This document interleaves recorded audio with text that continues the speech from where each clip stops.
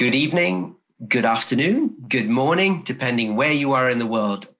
I'd like to welcome you on behalf of the music team to the Robotic Prostatectomy Skills Workshop webinar. My name is Khurshid Ghani, and I'm one of the urologists working here in the state of Michigan in the Music Collaborative. We have an exciting program lined up for you today, but I would like just to take a few moments just to explain a little bit more about music for those who've never been to a music meeting or it's their first time to learn about music. Music stands for the Michigan Urological Surgery Improvement Collaborative, and it's a consortium of urologists and urology practices throughout the state of Michigan that aims to improve the quality and cost efficiency of urologic care provided to patients. And our mission is to make Michigan #1 for urologic care.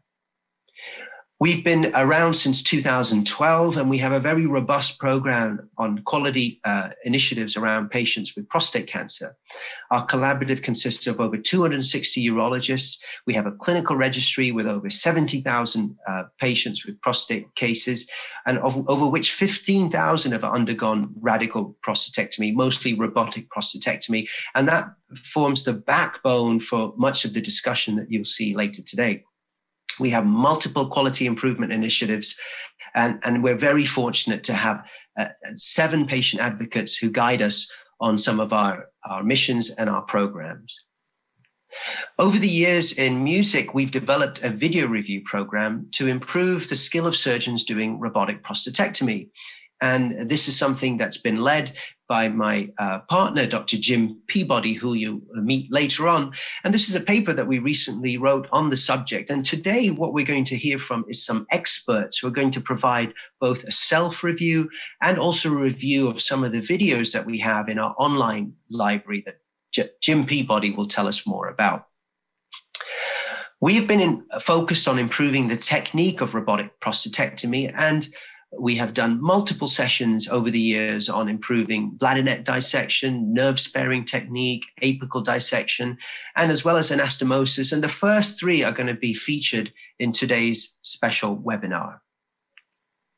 Well, what's the purpose of all of this? The purpose of all of this is to improve the technical skills and technique so that it benefits patients. And in the state of Michigan, we record patient outcomes in a systematic manner, and we know some of our data. And what we find is that if you look at social continence, that's 0 to 1 pad, and if you look at 3 months, 63% of patients in the state hit that metric of 0 to 1 pad. If we look at 6 months, it's 83%. And we as a state and as a group of urologists have developed a target of 75% at 3 months and 90% at 6 months. Today's agenda, we're going to see a couple of things. We're going to have first an introduction to our online video platform that Jim Peabody and Rich Saal will take us through. We're going to have a peer review learning from our 2 expert speakers, Ronnie Abaza and Jason Hafran, and we're going to hear about video-based teaching for the bladder neck dissection, nerve sparing, and apical dissection. And then we're going to hear a session on beyond the surgery, strategies for improving the patient discharge after surgery. And that includes perioperative outcomes. And we hear from Arvin George on that, and also some of our music patient educational resources. And then Dr. Abaza will then speak to us about enhanced recovery pathways and same-day discharge, and all of these items, I hope, will allow us to stimulate and engage. And we do have a chat feature, so please send questions to our speakers who will be able to answer this in real time. So this is our faculty lineup. I'm very excited to see how we do over the next 2 hours. I'm very grateful that you took the time to join us. And I'd like to now pass this on to Dr. Jim Peabody, who needs no introduction. Dr. Peabody is one of the world's most renowned robotic prostatectomy surgeons, integral with its development in the early days at Henry Ford Hospital.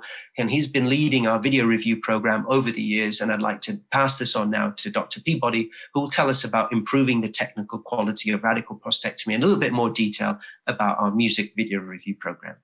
Thank you, and I hope you enjoy the session today.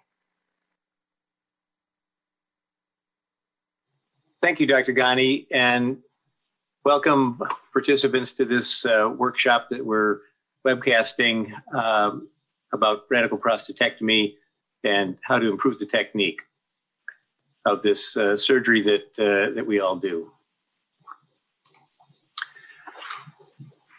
The Michigan Urologic Surgery Improvement Collaborative has been very interested in improving surgical outcomes, and we've identified 3 pillars for surgical quality improvement.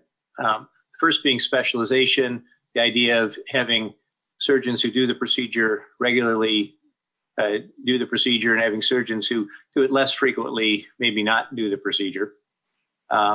Measuring and reviewing outcomes, we've had a very robust database that Dr. Ghani mentioned that has allowed us to give outcomes data back to the surgeons so they can see how they're doing and work to improve the quality of their surgery. And engaging in improvement work, which is the workshop program that we've had through the Michigan Urologic Surgery Improvement Collaborative that we are going to talk about today. This is a graph showing variation in patient outcome for surgeons, looking in particular at urinary continence at 3 months with a continence definition of 0 to 1 pad post-radical prostatectomy. You can see from the graphic there is a wide variation with a mean of 66%. About a quarter of the surgeons' patients achieve 0 to 1 pad at 3 months, as we can see here. So there's an opportunity for improvement, both for the surgeons at this end as well as the surgeons at this end. And one of the tenets is that we want to try to improve everybody's outcome. The video review philosophy is shown here. It's an iterative process of review, looking at the skills, looking at our outcomes, studying the techniques that improve outcomes, talking about these in peer workshops. Images of the peer workshops we've had are shown below, and then repeating the process. It's shown as an arrow, but it's really a circle. We continue back through the process, and that's what we're going to be doing today. The video review projects that we've done are shown in this timeline. Across the bottom, you can see starting in October 2016, we had our first workshop, and there have been a series of workshops through June of 2019, and now today's workshop. During these sessions, we focused on particular aspects of the surgery: bladder neck dissection, nerve-sparing apical dissection, anastomosis, pelvic lymph node dissection, operating on difficult cases. Each of these have involved having surgeons show videos, talk about their technique, and that's what we're going to be doing today with Dr. Abaza and Dr. Hafron. We're also going to talk a little bit about the music video library. This is a slide that will show again. The library is an open source video library for robotic prostate surgery. You'll see as we show subsequently, videos can be searched based on outcome that the surgeons achieve, as well as peer-assessed quality of the videos. We have over 60 videos currently in the library, provided by 31 surgeons. This is the website. We'll show more about this a little bit later in the presentation. So I'd like to now turn this over to Dr. Richard Sarl, who is the Sparrow Medical Group. He's the program director for the residency program there, and somebody I've had the good fortune to work with for the last 20 years on various projects. Rich is going to introduce our speakers for the workshop. Dr. Sarl. Thank you, Dr. Peabody. I want to also thank the Music Collaborative and the Coordinating Center for putting together this program this evening. I have the pleasure of introducing 2 of our surgeon speakers tonight. One of the speakers is Dr. Abaza and Dr. Hafron. You know, I think that our AUA North Central section has a robust volume of excellent surgeons. And tonight we have the pleasure of hearing from 2 of the most experienced surgeons in our region. First up, we have Dr. Abaza, who is the Director of Robotic Surgery at Ohio Health. I've known Ronnie for almost 15 years when he visited Henry Ford as a kind of a guest fellowship during our residencies. And since that time, he has accomplished amazing feats in the world of robotics. I think if there's a dream team of robotic surgery, Dr. Abaza would definitely be in the lineup. He did his training in Toledo and has been at Columbus, and now is in a different hospital in Columbus, only expanding his vast experience day by day. After Dr. Abaza's presentation, we're going to hear from Dr. Hafron, who was also, I have a close relationship with Jason. We were in practice together for about a decade. He did his training in New York and then did a fellowship in Cleveland Clinic in robotics, and is one of the leaders in Michigan in robotic surgery. And once again, we're lucky to have two surgeons with such experience give us their take on the various steps of robotic surgery today. I'm going to let Dr. Abaza take over at this point. Thank you, Dr. Sarl. So my technique for bladder neck dissection includes these major points. The most important of these, I would say, is number one, I like to routinely spare the bladder neck, although of course you don't have to, but I also like to spare the bladder apron, which I'll show here in a second. And then probably the most important thing I can say is that I'd like to lower the cautery setting, and I'll mention that a little bit more detail later. I don't like to use the balloon to find the bladder neck. I don't really recommend that because people's bladder neck thickness is different. And so if you use the balloon, it's not really telling you how thick the bladder neck is. And I like to use kind of a pinch, a little modification of the Tuari pinch that Henry Ford has been doing forever. So the bladder apron is basically this detrusor apron, or this bladder neck muscle that goes out over the anterior prostate. And as you can see on this drawing borrowed from Dr. Tuari's publication and from this MRI, that detrusor apron in some prostates will go all the way out to the apex. On bigger prostates, not necessarily. But as you can see here now in our video, when I make my initial incision, there's the little pinch there, just to kind of get the funnel of the bladder neck more obvious to see where the base of the prostate's going to be. But as you can see, I made my initial incision actually over the top of the prostate, and I'm trying to peel some of this detrusor apron with me and bring that with me and leave it on the bladder side rather than on the prostate side. Now, of course, if you had a higher risk cancer, an anterior tumor, for example, you might adjust this. But on the vast majority of cases, you're going to be able to do this without a problem. And the thing that I like about this is that it allows you to kind of peel that muscle off of the prostate and, follow the contour of the gland down as you go down towards the catheter rather than going straight to the catheter and working in a hole. So I'm basically just peeling back and forth and making a straight line back and forth with my incision. And that translates into an inverted U. So if you look at the prostate right now, it looks like the incision was an inverted U, but it wasn't. It was a straight line back and forth as I was pulling with my left hand to keep constant traction. And you can see that there's very little char. And the reason why is because I've turned the cautery down to 25, or if I'm using the intuitive energy device, it's a setting of 2. So I really turn that cautery down so that I can see those bladder neck fibers rather than just seeing a lot of black char. And I really recommend that highly. So when I do the node dissection, I use cautery setting of 40. And then once we go to the bladder neck, we turn it down to 25 and leave it there for the rest of the case. So again, very little char. You can see the longitudinal fibers inserting on the prostate, so you know you're in the right place. And of course, as long as you're not getting into the prostate and seeing that spongy, dense tissue, you can continue the dissection. And I use the catheter just like traditionally described, lifting up on the catheter. But then once I kind of get that posterior lip of the prostate released, of the bladder neck released from the prostate, then I'll get rid of the catheter and just go grab it and use the fourth arm, because then you can really get a lot more lift on the prostate. And then again, just with the left hand giving the constant backwards traction, that's really critical. Keeping that traction, keeping it on stretch. The cautery is just barely touching the tissue.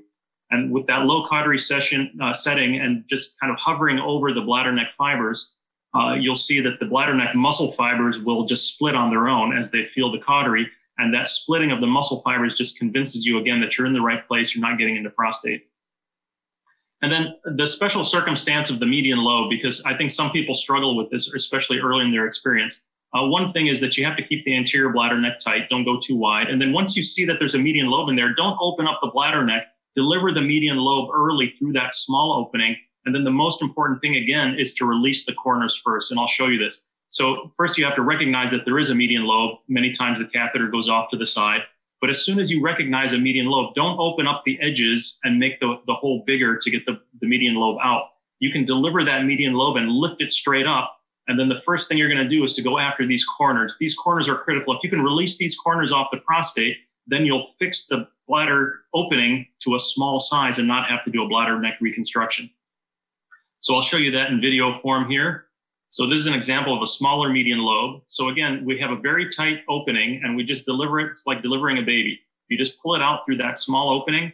And then the critical part is here in the corners, is getting over here, and you've got to go out beyond the corner, beyond the mucosal edge, and then get down to the detrusor muscle, and then pull that edge with you, bring it towards you, so that now you fix to the size of the bladder neck, and it won't get any larger than this. So those corners are really critical, and if you do that, you won't have to reconstruct the bladder neck. And again, notice that the cautery setting is low so that we can see the bladder neck fibers. And then with a lateral lobe, you can do the very same thing. So with lateral lobes, when you don't have a big median lobe, but you have big lateral lobes, you can do the exact same thing. But in this case, once you lift up the catheter, you just grab where the median lobe usually would be. So you grab over here in the posterior lip of the bladder neck, lift it up, and then you can, again, go after these corners, release it. And no matter how big these lateral lobes are, you'll find that you won't have to do a bladder neck reconstruction. So we actually looked at this. We found 266 out of roughly 2,000 times the patient had a medium, large, or an extra large median lobe. And we still only had to do a bladder neck reconstruction about 1% of the time, and in every case didn't have to leave a JP drain. So back over to you, Dr. Hafron. Thank you, Ronnie. What I'm going to talk to you guys about today is bladder neck sparing dissection. I'm going to highlight some videos that from my surgery and try to give you some tips and tricks on how I do it. I think the key steps for bladder neck sparing dissection is identification of the bladder neck, the V incision at the bladder neck, which I will highlight in the video, as well as this step-down dissection of the posterior bladder neck is key when performing this procedure. That being said, I'm going to focus on the important first step is identification of the bladder neck. As you can see in this video, we've already opened the endopelvic fascia. We've already ligated the dorsal vein. What is key is this first initial move where we draw the bladder onto tension, and then we actually hug the prostate. By hugging the prostate, that identifies exactly where to make that initial cut. I use the endo shears to cut down through the anterior bladder neck. I don't do a lateral incision because I feel like there's a lot of perivesical large blood vessels as well as the prevascular, neurovascular nerves that I want to avoid. Once I open the bladder neck, I then grab the Foley catheter and I place it on the anterior abdominal wall very high, and my assistant will apply tension to the prostate that will give me that upward traction on the prostate. The next step is the V incision. I really think this is critical and really helps me spare the bladder neck. So once the bladder is open, I will take my ProGrasp and gently open the bladder neck and look into the bladder. And as you can see, I identify the bladder neck and then do this V cut where I direct the cautery up towards the anterior in similar to the letter V. And I think this really is a critical step for me keeping a small bladder neck and performing a bladder neck sparing dissection.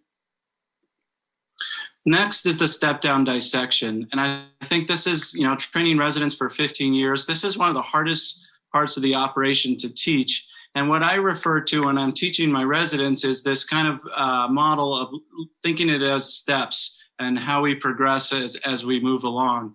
So the first step in this process is incising the bladder neck or the detrusor, and I try to head towards the patient's toes.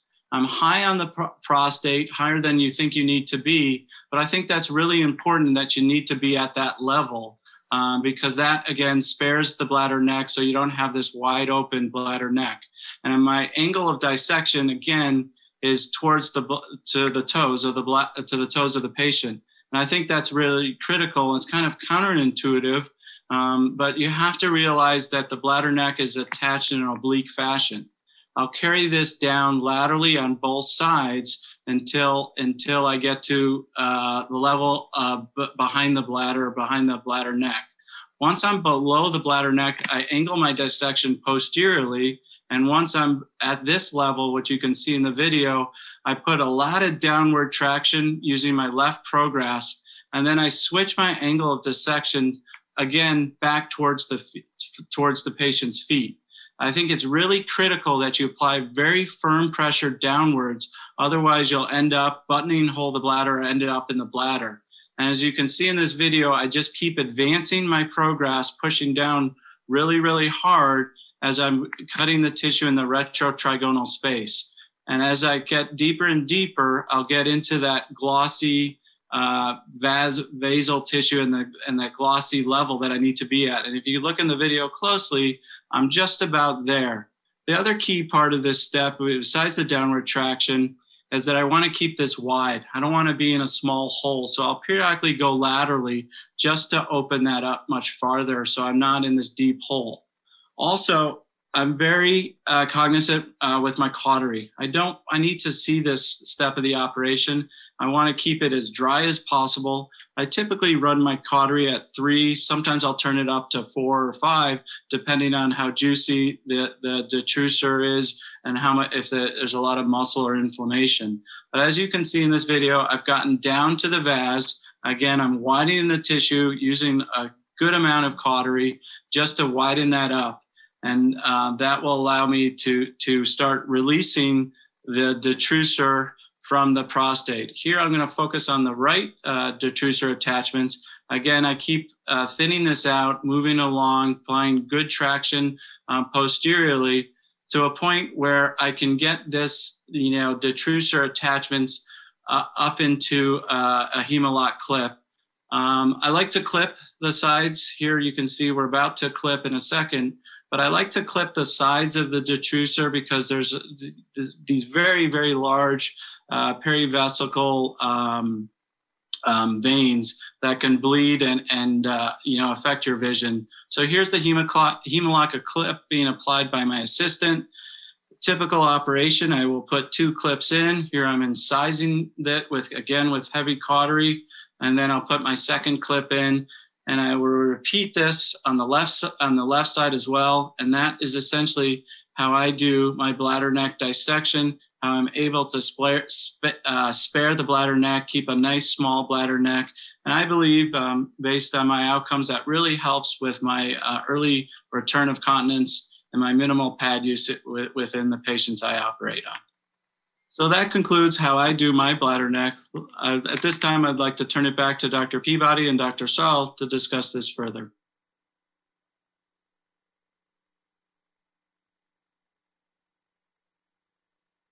Bladder neck technique, that's critical part of the operation to get things started. 1 or 2 bits of housekeeping before we go to the questions. If you're having trouble getting on, there's a stage icon on the left side of the screen that you can click that may get you better access to the videos. And if you have questions, there's a chat function you can submit questions. So it's great to see these techniques. Dr. Sarl, any questions you'd like to start with for Dr. Abaza, Dr. Hafron? Those were great videos by both surgeons. I would love the surgeons' comments about how they feel about, Dr. Abaza describes it as a bladder apron. I sometimes refer to it as kind of a widow's peak of bladder. And I want the surgeon's opinions in regard to how the approach of that anterior dissection may impact patient continence and the anastomosis later in the case. Dr. Hafron, what are your thoughts? No, I think that's a great point, Rich. I think it's very important to maintain that detrusor apron, something to look at. I think it's key when you're doing that dissection, kind of what Ronnie highlighted, is giving that pressure or that pull so you can see the fibers of the detrusor apron. But I really think maintaining continence is, getting a small bladder neck. I think is critical. Not having that wide open bladder neck where you can see the ureteral orifices. I try to keep it as small as I can. Dr. Abaza? Well, before I answer that, I just want to say thank you for having me because this is really an honor. I've been a big fan of music for a long time, and you guys who are, leading the charge are all giants. And Rich was very generous in his introduction of me, but he didn't mention that he's personally responsible for me being a robotic surgeon today. So I owe him a big debt of gratitude. So to answer your question, I would say that honestly, I don't know that sparing the bladder apron, that detrusor apron, makes an improvement to continence, but I think what it does do is that it allows me to get into the right plane early so that I can keep the anterior bladder neck tight. So that way, if I do have a median lobe or big lateral lobes, I'm going to end up having a smaller bladder neck. And then as Jason said, that allows us to keep, that bladder neck preservation and hopefully improve continence postoperatively. So I don't know that the detrusor apron itself is doing anything, but it definitely helps me get into the right plane so that I can follow that down and keep the anterior bladder neck tight. Great. Dr. Abaza, you pointed out when you come through the anterior part and you start on the posterior part, you move your retraction from the catheter to grab the posterior lip of the prostate to lift that up. I think that keeping your retraction then closer to where you're doing the dissection, I think that's important. Can you talk a little bit about that? Yeah, absolutely. Dr. Peabody, I learned everything from you. So, you know, you're, you know, one of my earliest mentors in robotic surgery. So, you know, I owe you a huge debt of gratitude as well. So thank you. But to answer that question, you know, when you pull up on the catheter, obviously the catheter is rubber and it's being stabilized by the bedside assistant from the outside. And there's only so much pull you can give on it and so much lift you can get when you're pulling on the catheter. So what I try to do is, as early as I can, once I have something to grab onto on that posterior lip of the bladder neck, I'll get rid of the catheter and then go and grab that and lift it up. If there's a median lobe, of course, I'm lifting the median lobe. If there isn't, then I'm just grabbing that median bar as soon as I have something that I can hold on to. And then you'll be able to really lift up on the prostate much more than you can with the catheter. You know, you'll pull the catheter as tight as you can and it'll lift up the prostate. But when you go and grab it and lift it, you can get much more lift on it so that you can get that counter traction that you need, that Jason was pointing out is so important, because your left hand is going to keep the bladder neck fibers taut. You've got to have the counter traction of the lift on the prostate. And then you just really are just touching it with the cautery and you'll see those bladder neck muscle fibers contracting and splitting. You don't have to dig into it. I see some surgeons, they take this cautery scissor and they just dig and dig and dig. I think that's how you get lost. And that's how you actually end up in the prostate. If you just keep the bladder neck muscle fibers taut with traction, counter traction, left hand, fourth arm lifting on the prostate, then you're really just coming across and just touching it with cautery and you'll see it split and you'll know you're in the right place and you'll be confident. Good. So we have a question from one of the viewers about, it's a two-part question, but the first part is, how do you know when you get into the prostate and need to correct, what is the visual cue that you use for that? Yeah, so that's exactly what I was talking about, because when you have that bladder muscle on traction, counter traction, and it's tight because your left hand is pulling it back and then the fourth arm is giving you the traction from the catheter or the prostate, then you see those muscle fibers. You can see the direction of the muscle fibers, those longitudinal fibers, and you'll see them actually split. They'll contract as you touch them with the cautery. When you get into prostate, it's much denser, spongier tissue. And so you know right away that that's not the place you want to be. So I'm interested to hear what Jason has to say, but that's how I do it. That's what's telling me that I'm in the right place. That's what I look for. You know, Okay. Go on, Jason. Not that I've ever done it before, but if you do end up in the prostate, you know, you see failure progression. You're not advancing. You're just kind of digging. And what I say is you're creating a piece of charcoal. You just get this, burnt up tissue that you're not really moving the bladder back. You're not progressing forward. So it's kind of obvious. I think it's when you see failure progression and this charcoal, lump of coal prostate in front of you. Okay, somebody should get some whitish oozing as you cut into the glandular tissue too. Definitely seen that discharge. Yeah, I've never seen it myself, but Oh yeah. But I watched. I only saw it in residency. Yeah, right. Okay, so enough of that. I think we're actually out of time, and we're going to move on to the next video. So it'll be Dr. Heffron speaking about his nerve sparing technique.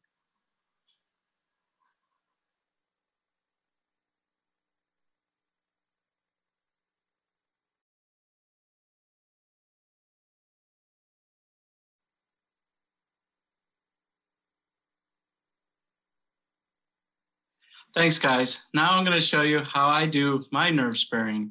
I think the key, or my approach to doing nerve sparing, is I'm completely athermal. I think this is a significant factor in able to maintain erectile function after the operation and restores erectile function quicker.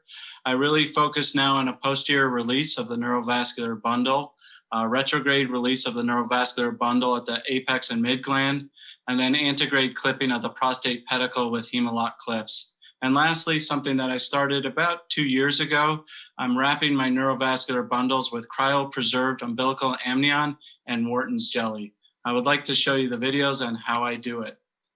So first I'll start with the posterior release of the neurovascular bundles. I think this is a critical part of the operation. Here in this video, you will see the start of me incising Denon VA's fascia. I think the posterior dissection, as I've accumulated and gained more experience, is a really important part, because this is probably the cleanest plane around the prostate. There's not multiple levels of fascia, so it's really easy to identify. As I cut through Denon VA's fascia, I'm really trying to find the prostatic capsule. And as you can see on the video, I elevate the prostatic capsule and really work hard at finding that plane between the prerectal fat and the prostatic capsule. And then as I worked it apically, here I'm releasing a perforator from the right neurovascular bundle.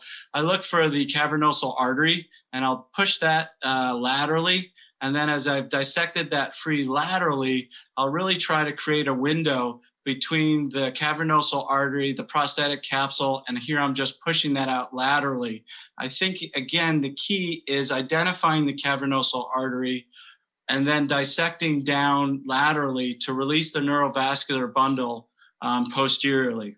Once I've released the neurovascular bundle posteriorly, I'll then do a retrograde release of the neurovascular bundle at the apex and mid-gland, and then do antegrade clipping of the prostate pedicle with Hem-o-lok clips. And here I'm making the incision in the levator fasciae of the prostate. As you can see as I start the video, this is difficult. This is an area that took some time to develop the technique, because there's multiple layers of fascia in this area. But once you identify that levator fascia and you incise it, and you can just kind of brush it laterally. And as you work it down to the prostate, I'm looking for that opening that I created posteriorly. And here you can start to see it open up. I have that window between the prostate and the neurovascular bundle. You can see the neurovascular bundle on the right. I'm just pushing that away from the prostate.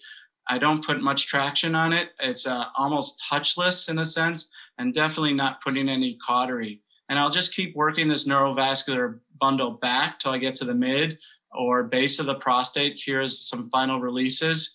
Now, if I'm doing a really good job, I can do it from there, release the bundle. But frequently, if it's a large, wide prostate, I'll have to go back antegrade, which you'll see in a second, and release the neurovascular bundle in an antegrade fashion from the base of the prostate. Here's the antegrade release. Again, Hem-o-lok clips, totally cold. I'm cutting the pedicle here and getting right onto that prostatic capsule.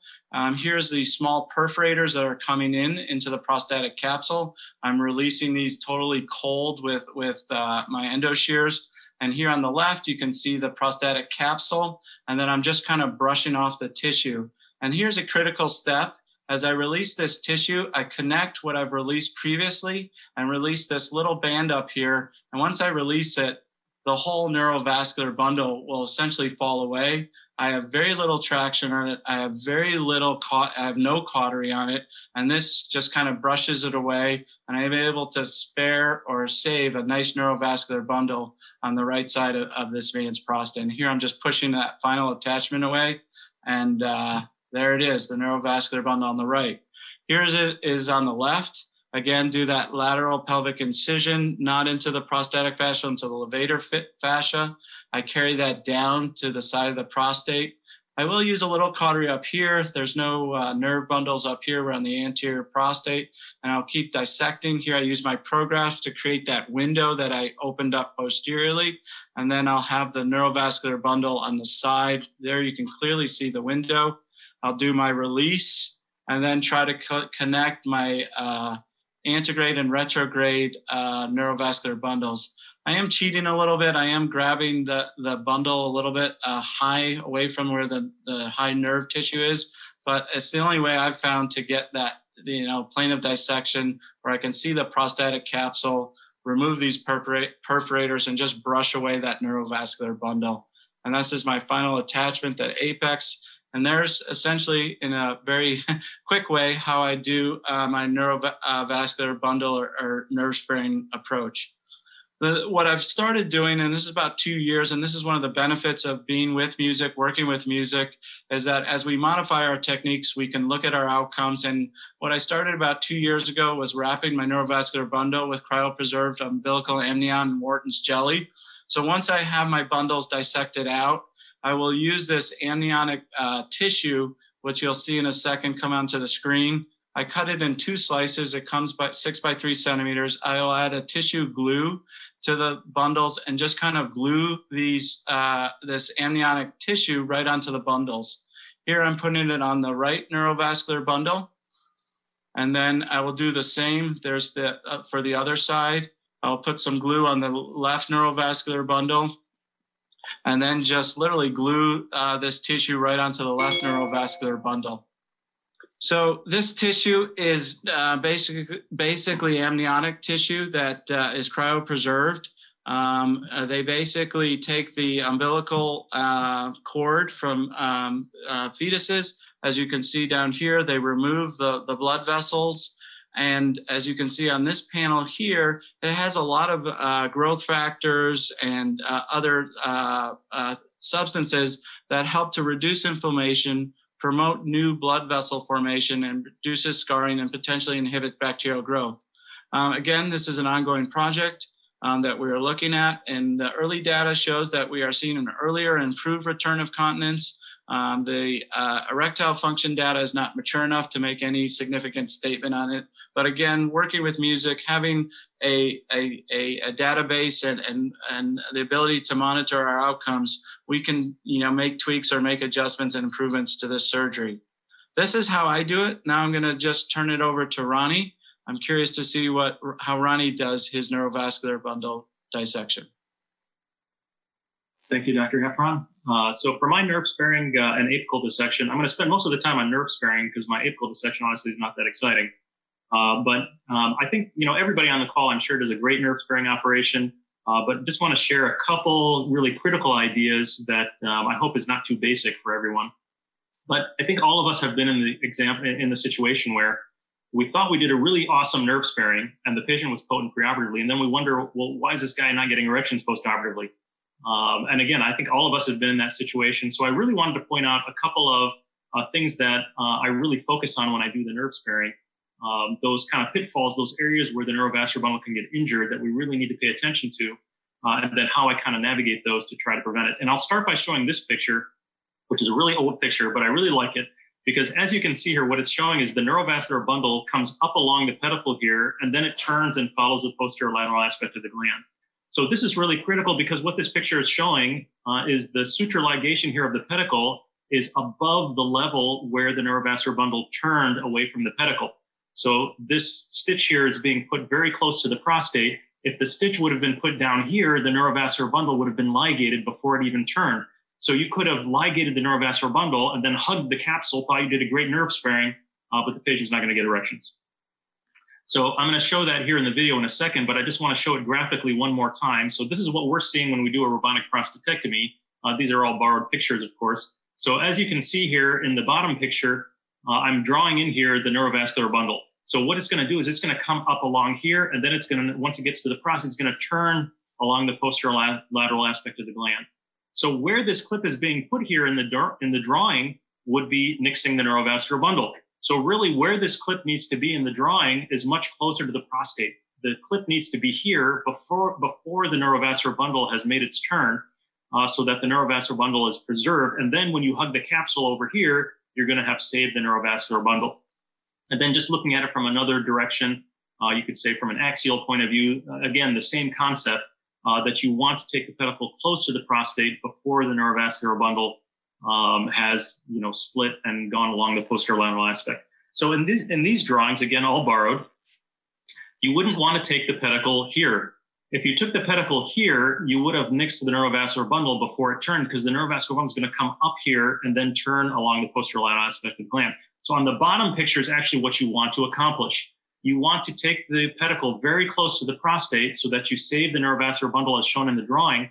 And if you have a big, huge wad of tissue here at the pedicle on the prostate side, you probably nixed the neurovascular bundle. So when you finish your pedicle and you look at the prostate on a nerve sparing case, you shouldn't see a big wad of tissue. Otherwise, you may have already incorporated the neurovascular bundle into your clip.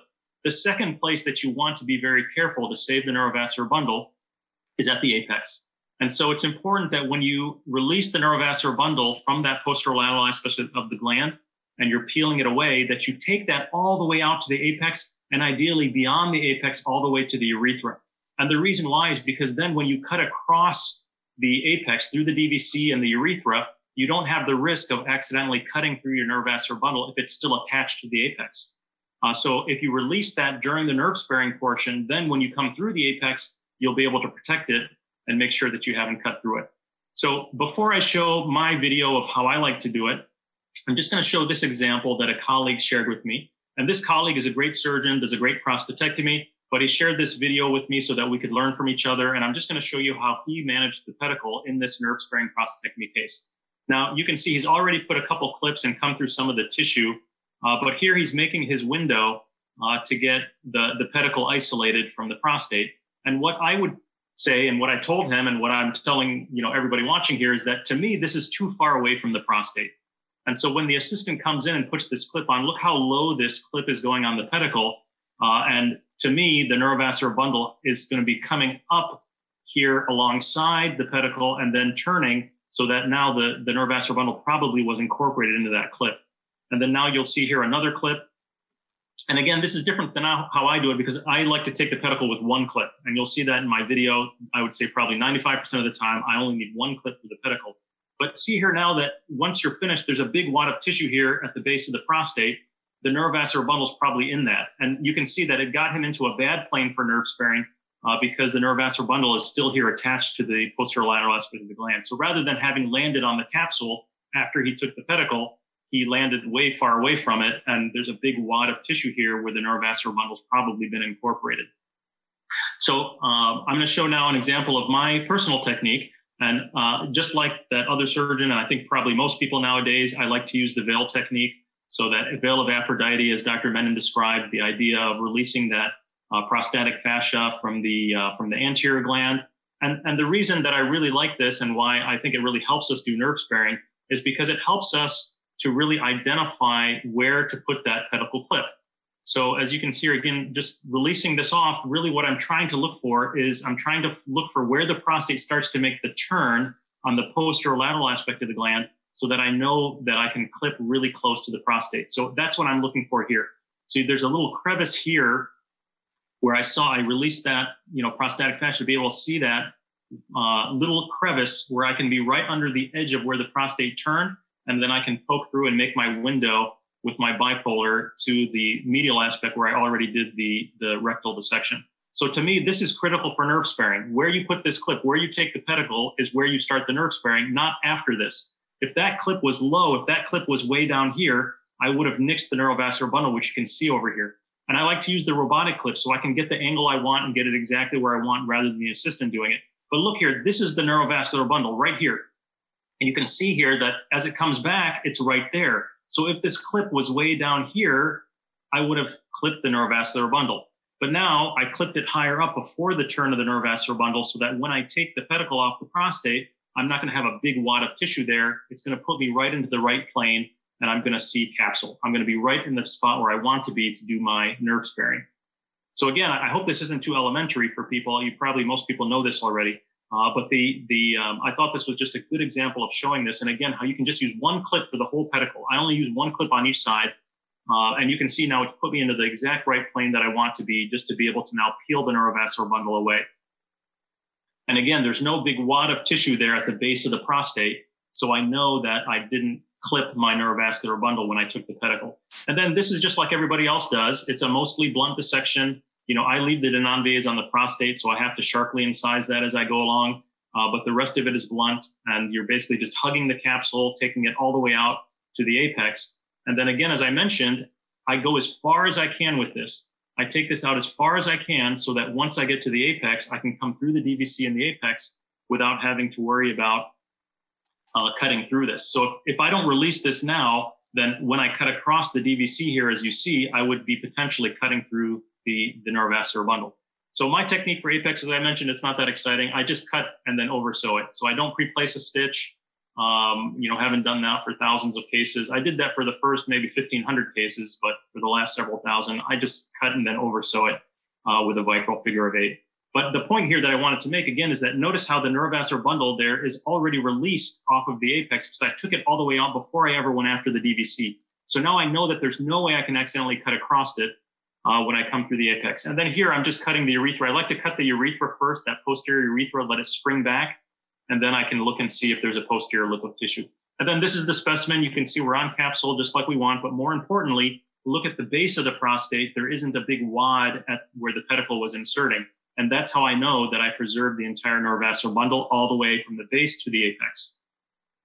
So that's my nerve sparing technique. Again, I hope it wasn't too elementary, but just thought, showing a few pictures and a video example of it might drive it home. And particularly for the newer surgeons, surgeons who are still learning, maybe residents and fellows who are watching, again, I'm sure you've had a situation where you thought you did a great nerve sparing, you were right hugging the capsule, but still the patient wasn't potent. It's possible that you may have made the mistake at the pedicle, or you may not have taken it all the way out to the apex and you cut across it at the apex when you came through the DVC and the urethra. So again, I just wanted to share these couple of technical points just to give you the idea that, the nerve sparing starts much earlier than we think. It actually starts with the seminal vesicle dissection because the neurovascular bundle is coming along along the lateral edge of the seminal vesicles. So it actually starts there. The pedicle is critical, the apex is critical. And if you do all of those steps, then hopefully you can get better results with your potency. So thank you much, and I'll turn it back over to Dr. Hafron. Thanks, Ronnie. That's really impressive work. Now I'm going to talk about how I do my apical dissection. The keys to the apical dissection are careful preservation of the levator ani muscles. I really focus on that and will highlight in my video. Early control of the dorsal vein and fulguration of the dorsal vein, I think is very helpful for me. And releasing the bundle, the neurovascular bundle early, know where it is so you don't have any inadvertent injuries to this nicely preserved bundle that you spend all the time preserving. Here you'll see is that I will spend, after I've opened the endopelvic fascia, I'll brush off this levator ani muscles, so that when I put in my dorsal vein stitch, I won't necrose them. Here I'm doing the left side, I cut the puboprostatic ligament, and then again, release all this tissue. If I had an accessory pudendal artery at this point, usually they come really close to that puboprostatic. I'll spend time releasing it, preserving that accessory pudendal artery. I think those are critical for nerve preservation. And then I'm just using, my left and right arm, some minimal cautery and some blunt dissection to really tease these off, brush these off so that when I do tie my dorsal vein stitch off, I'm not necrosing these muscles or essentially preserving them, because I do think that they do help a lot with continence. And then here you can see finally using the ProGraft and that blunt dissection, a little more release of the puboprostatic, I can really get this cleaned off nicely. I think when I'm using the XI too, sometimes I'll even have to flip to 40 to 30 up if I have a low pubic arch and really spend some time there. Here, again, I do this early. I still tie my dorsal vein. I've tried it the other way. I just like to see and have a bloodless feel. I'll do a figure of 8 suture and really get this vein under control so that when I come across it, I have minimal bleeding. And again, if there's a accessory artery, that will be well dissected out of the way. Just do a standard figure of 8 suture here or tie and get that nice and tight and under control. Again, I do this early. I think the early control also helps with my nerve dissection. It prevents a lot of back bleeding and helps with my vision as I'm releasing the nerves during the prostatectomy part of the operation. Here, my assistant will just cut my suture and then we would move on. Once we've ligated, I then will, after we've done the nerve dissection, after we've released the bladder, we're a little bit out of sequence, but I'll use heavy cautery to ligate the dorsal venous complex. I think what's key here is not so much what my working endoshear is doing, is the traction that I'm putting on the prostate. I'll put some good pressure on the prostate, but I'll also draw the prostate cephalad. And I think you can really find that plane between the dorsal vein and the prostate. And you can really find that avascular tissue so that you can preserve the dorsal vein, avoid entry into the prostate. And again, always the key with robotic surgery is not so much what the working hand is doing, but what the hand at the bottom of the screen is doing, and that traction is really critical. Once I've released it as much as possible, I'll work side to side, and you can see in the screen that there is a right neurovascular bundle on the side, and I can clearly see it so I don't injure it. Usually there's a little bit of an apical vessel keeping that neurovascular bundle close to the apex. I'm very controlled, very dry field. I need to see everything at this point. I'll take a look at the left side. Here's some of maybe the start of the prostatic pillars that run lateral to the urethra. I'll start releasing those as well. But basically, I'm just going back and forth, keeping a good line, and so that I can see everything. Here's that final release of the neurovascular bundle. I have good vision. I can see it, and getting it out of the way so that I can preserve my apex. I can see my apex. I can see the urethra. Because I've ligated it and not having bleeding, everything is really well visualized. Here I'm brushing off the left neurovascular bundle, getting it out of the way, and then just going down to the striated muscle of the urethral sphincter, releasing some remaining dorsal venous attachments, and then just going back and forth left and right. I think it's really critical that you go back and forth because we all know there can be abnormal prostate shapes, a posterior lip and anterior lip. But as I can see laterally, I'm not going to come across a posterior lip. I know the extent of the prostate. I have good vision. And then finally, I'll incise the urethra, and that will essentially complete my apical dissection. You can see the catheter. I do this cold, minimize trauma. Here I'm releasing the posterior raphe a little bit, and then everything I can see, I know the borders of the prostate, staying out of, avoiding a positive apical margin. And you can see the nerves are well away from my dissection so that I wouldn't injure the nerves coming across this, in the final incision or release of the apex. I also like to keep that prostate fully in view so I know where the urethra is. I'm putting good traction back on the prostate so I can find that plane. And then here's just the remaining, posterior raphe attachments. The prostatic urethra has been released. I'm staying out of the prostate apex. And that's essentially my apical dissection. This is how I do it. I would like to turn it back to Dr. Peabody and Dr. Sarl so we can open this up for further discussion.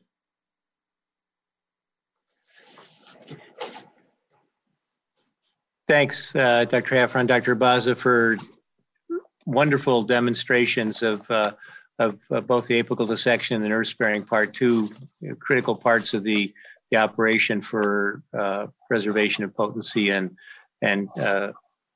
continence. We have questions that are coming in. To encourage the webcast viewers to submit questions. We weren't able to get to all of the questions for the bladder neck, but we'll come back to them a little bit later when we're talking about the music library. So maybe Dr. Sarl, do you want to start with a question about the nerve-sparing technique? One of our viewers questioned the impact of the nerve-sparing dissection on the positive margin rate, and I'm curious about Jason and Ronnie's position on how they may adjust their technique based on, the preoperative risk assessment of the patient and their comment on the impact of a nerve sparing on the positive margin rate. And how do you avoid positive margins? Go ahead, Jason. Yeah, I look at it. I assess risk and I adjust my nerve sparing based on, the volume of disease, the grade of disease. I rarely nerve spare with high volume on one side. I rarely nerve spare or probably never nerve spare Gleason 8, that can be lethal cancer, and I'm trying to cure him from cancer that can, affect his longevity. But it's a good point, Rich. And then Dr. Peabody, your point about how do you avoid those positive margins, or sometimes, when working with residents or, my initial cases, you kind of can get lost, you don't know where you are. I think when I'm lost or not sure, I'm trying to avoid a positive margin, I really hone in on where's that prostatic capsule. You know, if I'm lost, I just go back to the prostate, look where it is, look what the depth that I'm at, and looking at the prostate will really help me figure out how to adjust. Ronnie, what do you do for that? Yeah, that's a great question. And I may do things a little bit differently. My strategy for deciding on nerve sparing is what I term patient-directed nerve sparing. And we published a paper in Journal of Urology about 10 years ago, which makes me feel old. But we talked about this concept of patient-directed nerve sparing and then using that to decide when to do nerve sparing and when not to. Because really, if you think about it, I don't know how important sexual function is to that guy unless I ask. So what we do is we give them the information, the nomogram predicted risk of extraprostatic disease. I explain to them that this gives you a chance that you may end up with a positive margin, may need radiation. And then I leave it up to them. What we ended up finding, and we put it in that paper, was that more often than not, it was actually rare that a patient with higher risk disease would opt for nerve sparing unreasonably. It was more common that patients who were candidates for nerve sparing ended up having T2 disease, ended up choosing not to have nerve sparing because sexual function wasn't important to them. So I leave it up to the patient. It's a discussion, in other words. We discuss it. If I know that they're willing to take the risk of a positive margin, sexual function is very important to them, then even if they have high risk disease, I'll do my best to do nerve sparing. I won't purposely leave gross cancer behind, of course. But I have one patient that I can think of who was in his 40s, high volume Gleason 9, bilateral. He said he wants nerve sparing. I thought he was crazy. We did nerve sparing, and that guy had T2 disease. He's about 3 years out with an undetectable PSA. He's potent. So I leave it up to the patient, let them decide. It's a discussion. But again, it's rare that a patient will unreasonably choose nerve sparing, unreasonably in my opinion. But I let them decide. It's a discussion. It's not a paternalistic model. It's a patient-directed model. It's more often that the patients that I would have nerve spared on because I thought it was better say, look, I don't really care about sexual function. Just go wide, take it out. I don't want to take the risk. So it's a discussion. So that's basically what I do. In terms of, identifying that plane, if you get lost, if you kind of lose where you are, I agree 100% with Jason. You can go back to where you last saw the capsule and where you were last 100% sure you were in the right place, and then use that as a guide to get back into the right plane. Sometimes when you get out of the right plane, it means that you're going to end up losing some of the neurovascular bundle to get back into the right plane. That's a worthy sacrifice to make. In other words, don't force it if you get into the wrong plane. Don't force it because you may be just propagating digging into the prostate. Go back, go a little bit wider, even if you have to sacrifice a little bit of that fat tissue that has the neurovascular bundle in it until you're sure you're in the right place. Get back on the capsule and then hug it. Has the increasing use of MR preoperatively changed your approach to nerve sparing? In other words, do you use MR to help decide who to nerve spare or who not to? I don't routinely get an MRI. I'm interested to hear from everyone on this because I don't routinely get an MRI in everyone. The times that I'll get an MRI preoperatively, if they haven't already had it for a fusion biopsy or something, is when the patient really wants nerve sparing and it's an iffy call. So for example, sexual function is really important to the guy, but he's got high volume disease on one side and I kind of want to do a unilateral nerve spare, but he really wants me to do bilateral nerve spare. Then I'll say, okay, look, let's get an MRI pre-op because that may answer the question for us. And if we see EPE on the MRI, then we know we're doing unilateral. If we don't see EPE, you got to leave it up to me and I got to make an intraoperative decision. So again, it becomes a discussion with the patient. Okay. Dr. Hafren, how are you? Yeah, I don't routinely get MRIs either. I think similar to what Ronnie says, it's helpful when you're questioning extracapsular extension and considering a nerve sparing approach, but I don't routinely get it. I obviously look at it before the operation and it does, give me an idea of how close or how far I want to be, but I don't routinely get it. But if you saw somebody with what looked like extracapsular extension, then you would refrain from doing a tight nerve sparing. Yeah, definitely. I would back off. Okay. Dr. Sarl? Did you guys have any comment about the relationship of nerve sparing with urinary continence? There are some surgeons that really think that is a big variable. I'd like your comments on that aspect of nerve sparing in a different outcome measure. Yeah, I agree, Rich. I think the guys at Michigan showed that early, early 2000, they had some good publications supporting that. And what's interesting in my neurovascular bundle dissection, we started putting the amniotic tissue over the nerves. And one of the things that we're seeing early, the data is not fully, mature, is that we see an improvement in continence, and we're seeing it earlier incontinence. So I think there is something there, and we're seeing that with using this amniotic tissue, that we're seeing improvement with continence. Ronnie? Yeah, I think this is one of those questions that we rely on organizations like Music to help us answer, because if you look at the literature, you find papers on both sides of the aisle. You find papers that say that we have evidence that nerve sparing helps continence, and you find papers that say there's absolutely no difference. So my personal opinion, what I found from my own experience, is that when I used to, way back years and years ago, when I used to do a non-nerve sparing case, I was just throwing caution to the wind. And I was saying, all right, it's non-nerve sparing, go crazy, use cautery and go wide and no big deal. And those guys had more trouble with continence. And so then I realized, well, wait a minute, just because it's not a nerve sparing case doesn't mean that I should go crazy with cautery and cauterize every little bleeder and whatever. So then I kind of tampered down my non-nerve sparing to be less destructive, you could say. And then I saw that difference disappear. And now I have non-nerve sparing patients who just do as well as everybody else. Sometimes guys that I thought I had to go really wide because of bad cancer, and they're continent, faster than other guys. So I think, you need the data and the statistics to tell you for sure. But just from my personal gut reaction, I think maybe the reason some people have seen a difference is because their non-nerve sparing operation is very destructive. If you do your non-nerve sparing less destructively, I think you might not end up seeing a difference with continence. That's a great observation. Yeah.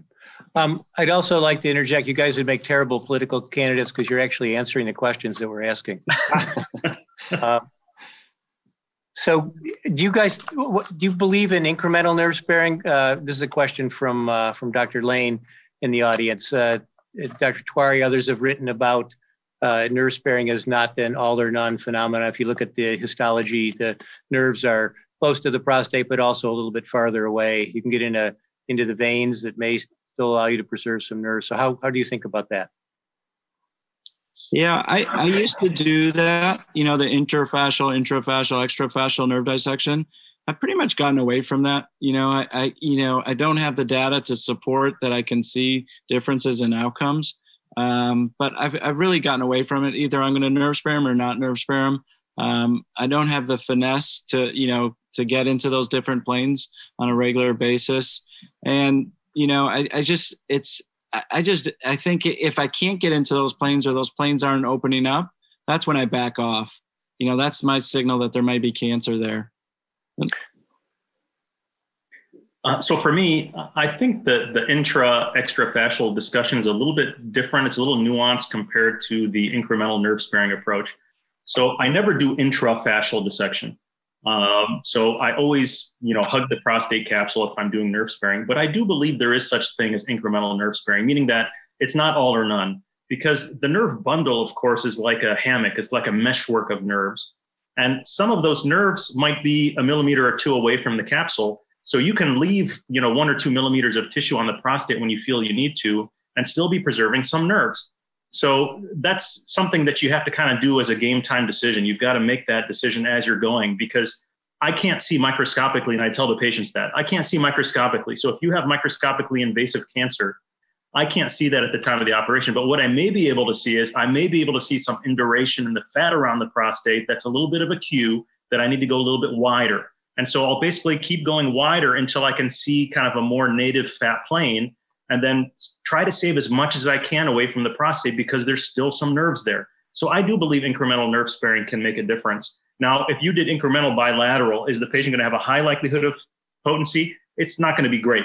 But if I did nerve sparing on one side, and then I was worried about cancer on the other side, I'm not just going to go as wide as I can on that other side if potency is important to that guy. I'm going to try to save whatever I can, because if I end up with 1.5 nerve bundles, I think that's better than 1. Again, I don't have proof of this. I don't have a huge database of Music 15,000 prostatectomies, but this is just kind of my personal strategy. And I would love to see if there's data that you guys can extract from Music to answer this. That would be fantastic. Great. So last question about nerve sparing. What do you do when you've finished your nerve sparing and there's either arterial or venous bleeding from the bundle? Do you control it? How do you control it? Maybe Dr. Bauza first, and then Dr. Hafron, you can answer. Sure. So venous bleeding, I leave it alone. I don't mess with it. Because honestly, if you try to control venous bleeding, you're either going to put so many stitches in there, or you're going to cauterize so much that you're going to just destroy the nerve sparing that you did. Arteries, you got to do something about them. So if I've got enough clearance, I've got enough length on that little tiny artery that I can buzz it with my 25 bipolar and not injure anything around it, then I will. Otherwise, you can put a little stitch in it. Again, you just got to try to minimize that thermal injury to the neurovascular bundle, because you did so much work to try to save it. You don't want to injure it at the very end. Yeah, I'm similar, but I really try to avoid cautery. If there's arterial bleeding, I'll get a 3/0 Vicryl and figure of 8 it. I really don't want to cautery, put any cautery on the nerves. Similar to Ronnie, the venous bleeding, there's going to be an ooze. I allow, I don't want a dry neurovascular bundle. I don't mind a little bit of bleeding there.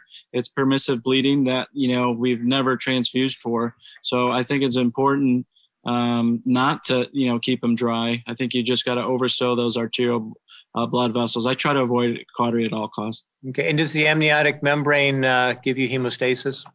It doesn't give you hemostasis, but to implant them, you have to spray it with a sealant.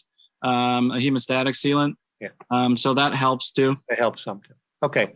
All right. I think we're going to move on to the next session, which is going to be talking about the music video library, how to access it. We'll show some videos that Dr. Sarl and I will discuss, and then we'll come back for more discussion about the techniques.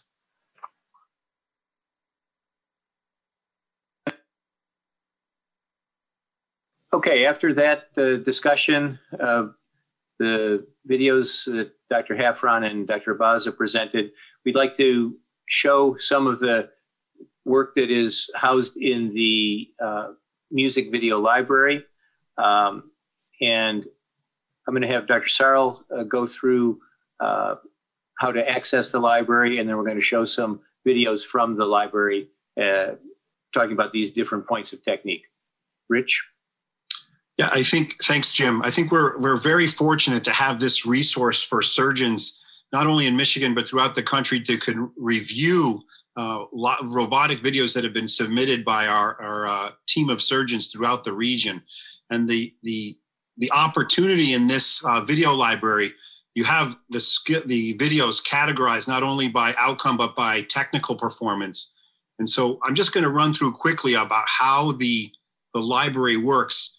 When you first log into the library, you'll be, advanced into this first screen. It's the Robotic Prostatectomy Video Forum.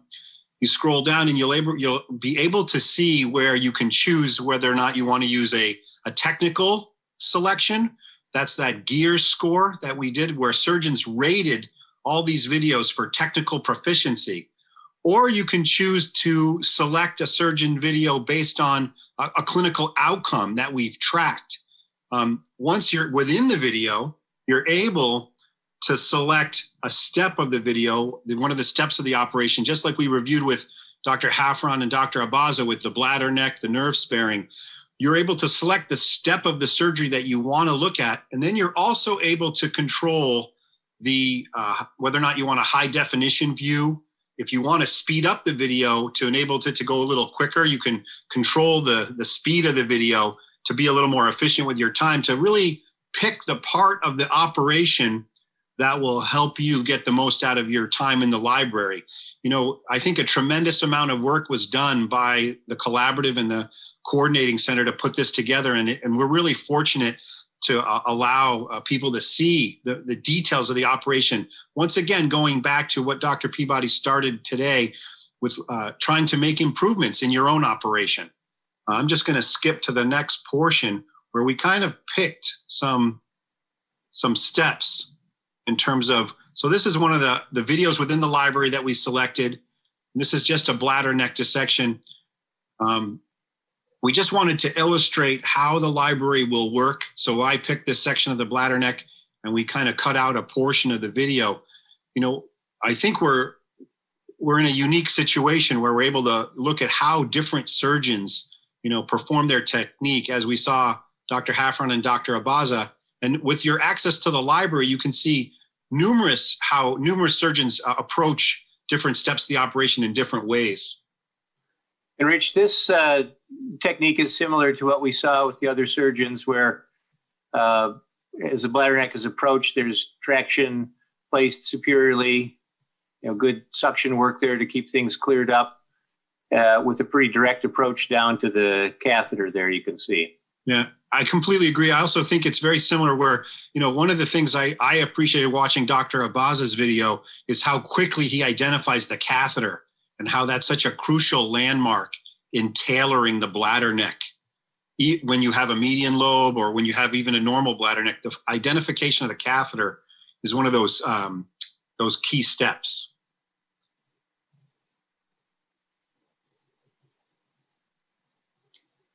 I've always thought that the traction, that the holding the catheter on the inside and the catheter on the outside, pulls that prostate up off the posterior surface of the pelvis. I think that's also one of the, important steps that if you look at most videos, almost all the surgeons perform some kind of elevation of the prostate in this fashion. Yeah, the counter traction is critical. The other thing that I think is important is to try to not get too much in a hole in the center. Once you found the catheter, you want to dissect broadly and have a sort of a flat plane across like what's being demonstrated here until you can get through the thickness of the bladder and get into the tissue anterior to the seminal vesicles. Some people call it the anterior to navius fascia. Yeah. I think Dr. Abaza makes a good point about delivering the median lobe. I always emphasize to my residents, though, that if you're concerned about the location of the ureteral orifices, it's not wrong to open the bladder up more broadly to be confident that you're not violating the trigone. Right. I do think I would sacrifice a large bladder neck to avoid getting lost or causing a problem with the trigone. Yep. And the other thing it's demonstrated here is that switching from using the catheter to using the grabbing the posterior portion of the bladder neck to lift it up to get your retraction closer to where you're working. Dr. Abaza's videos really illustrated how the median lobe could be used as a handle in that context as well. This is another section of the video. It's it shows that, isolation of the pedicle and then the subsequent placement of wet clips to control the blood supply to the pedicle. The reason I selected this video, we'll see as the video advances, this person kind of starts with this pedicle dissection, but then kind of makes a transition a little bit later in the video and does a little bit more of a modified high release, as you see. Yeah, I think one of the important things is to do a good posterior dissection to set up this part. The more medially you can dissect things posteriorly, the easier it is to understand the contour of the prostate, which is really what you need to do to figure out where the prostate is laterally and medially, and then how the bundle is going to be interacting with the prostate. And wet clips are sometimes hard to get on, so you have to be patient and sometimes do a little more dissection. So what you'll see in this next portion of the video is that the person kind of does a similar technique that Vit Patel utilizes. He kind of goes kind of up into the corner and brings that flare of fascia that's more lateral. As the assistant kind of grasps over there, you'll see as the video kind of comes into this portion. And they switch their retraction from the left side to the right side. I think to get this more anterior part, sometimes it's easier to have retraction come from the right side. Yeah. It's nice not to occupy your assistant on the right side doing this, but sometimes to get the exposure you need, that's what you have to do. You can really see this high release, how sometimes you get into a very nice plane exposing the surface of the gland below the proposed area of the bundle. You just have to be patient here. And I think if you've done a good posterior dissection, again, you can sometimes fall into the posterior part here, having released the bundle completely. Advancing to the next section, once again, the apical dissection, there are so many different ways that people control the dorsal vein. Some people have controlled the dorsal vein early in the case when they first, do the initial endopelvic fascia opening. Some people are using a stapler. I think in this context, you can see a staple in the screen here. And so this obviously person controlled the dorsal vein with a stapler. We don't see really differences in outcomes in patients who have a stapler or not or a suture.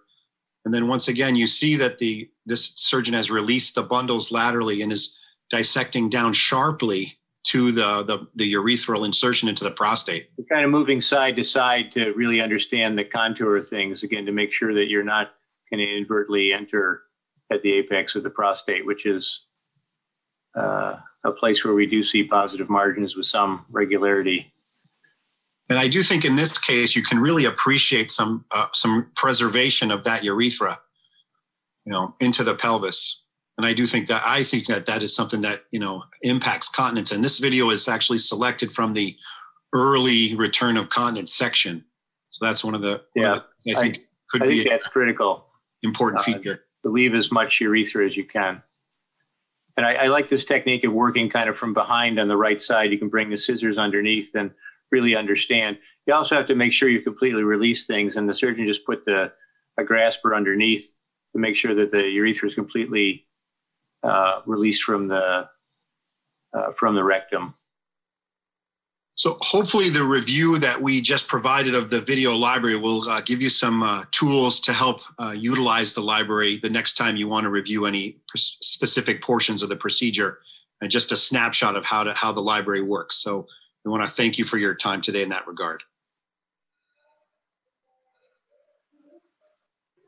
Okay, thanks, Dr. Sarl, for taking us through how the music library works. And I hope viewers of the webcast will see what a powerful tool that can be. Really a great number of videos that would be at your disposal to kind of learn, see different techniques, some which result in maybe earlier continence, maybe some less. The videos are rated by surgeon's outcome and peer review of the technique. So I encourage you to go to Music, the website, and to look at the video library. I'm interested now, maybe to start with Dr. Hafron and Dr. Abaza. How have you guys used video review in your practice, either review of other surgeons' videos or your own, to try to do continuous quality improvement? I'm always reviewing videos. I always look at my videos. As I've gotten older, I obviously have less time, but I'm constantly trying to find other surgeons' videos. And now that we have the music library, it makes it much easier to find the videos. Every time I watch a video, I really learn something, and it's usually a little tweak, a little move that I see. But I think it's very, very helpful, especially to review your own videos outside the operating room. It's a stress-free environment. You can really hone in and learn a lot about what you think you're doing and what you're really doing. Yeah, I couldn't agree more. I think when you're actually operating, you're so focused in on what you're doing that you don't really know what you're doing. You're not really seeing it well. But then when you go back and watch the video, you pick up on so many little things that you were doing or not doing that could have made the operation easier. So when I was in training, I would go after every video I could get my hands on. And back then you'd have to go to the AUA and get it at the Da Vinci booth, the little DVDs. But I would record all of my videos. And in fact, when I first came out, we had to record our cases on VHS. We didn't have DVD recorders. So my initial cases are on VHS, and the early cases were longer. So they'd be on like 2 or 3 cassettes. But I recorded all of them, and I would go back and watch them in excruciating detail before my next case. And it made a huge difference. So I encourage, especially residents, fellows, don't just watch videos of the experts like Dr. Peabody, Dr. Menon, Dr. Patel. Watch your own videos, record your own cases. My fellows, we record our cases in the OR so my fellows can go back and see what they do. And I tell them, hey, go back and watch what you were doing on this case, because you could have been doing this and retracting this way. It would have been a lot easier. And they go back and watch it. And then the next time I see their improvement. So I think it's huge. I think it's one of the main benefits that robotic surgery has done for us, is that we can learn from each other, but then we can also learn from ourselves, because you can record exactly what you see during the operation. It all goes back to Dr. Walsh and Dr. Menon's, lessons that we learned at the foundations of robotic surgery. Dr. Walsh talked about reviewing his videos. And then as a fellow with Dr. Menon, we recorded all those cases that were stacks and stacks of VHS tapes. So it's an excellent point you both make. Yeah, this music project that you have online is unbelievable. I wish I would have had access to such a thing. 30 surgeons and all of these videos that you have online. I wish I would have had access to that. And the unique thing about it, which is kudos to music, is that it's stratified by the outcomes of the surgeon. So we're not just relying on the surgeon being an expert, quote unquote, and being one of the big name guys out there. We know that these guys, the proof is in the pudding. We know that the operation that you would watch on the music library, that these surgeons actually have good patient outcomes. So I really encourage everybody to use it. I think it's a very powerful tool. And just to follow up on a point that Ronnie made, when you're watching these videos, watch how the expert surgeons retract and how they set things up, because that's really how you will make up time and have your technique be better. That's a subtle thing that people sometimes don't think about. A couple other questions from earlier in the evening. Bladder neck reconstruction, if you are required to do that, and I know Dr. Bazzi, you don't seem to have to do that very often, which is great, but when you do, there's the anterior tennis racket, posterior, the lateral, how do you do that? Does it vary depending on the shape of the opening?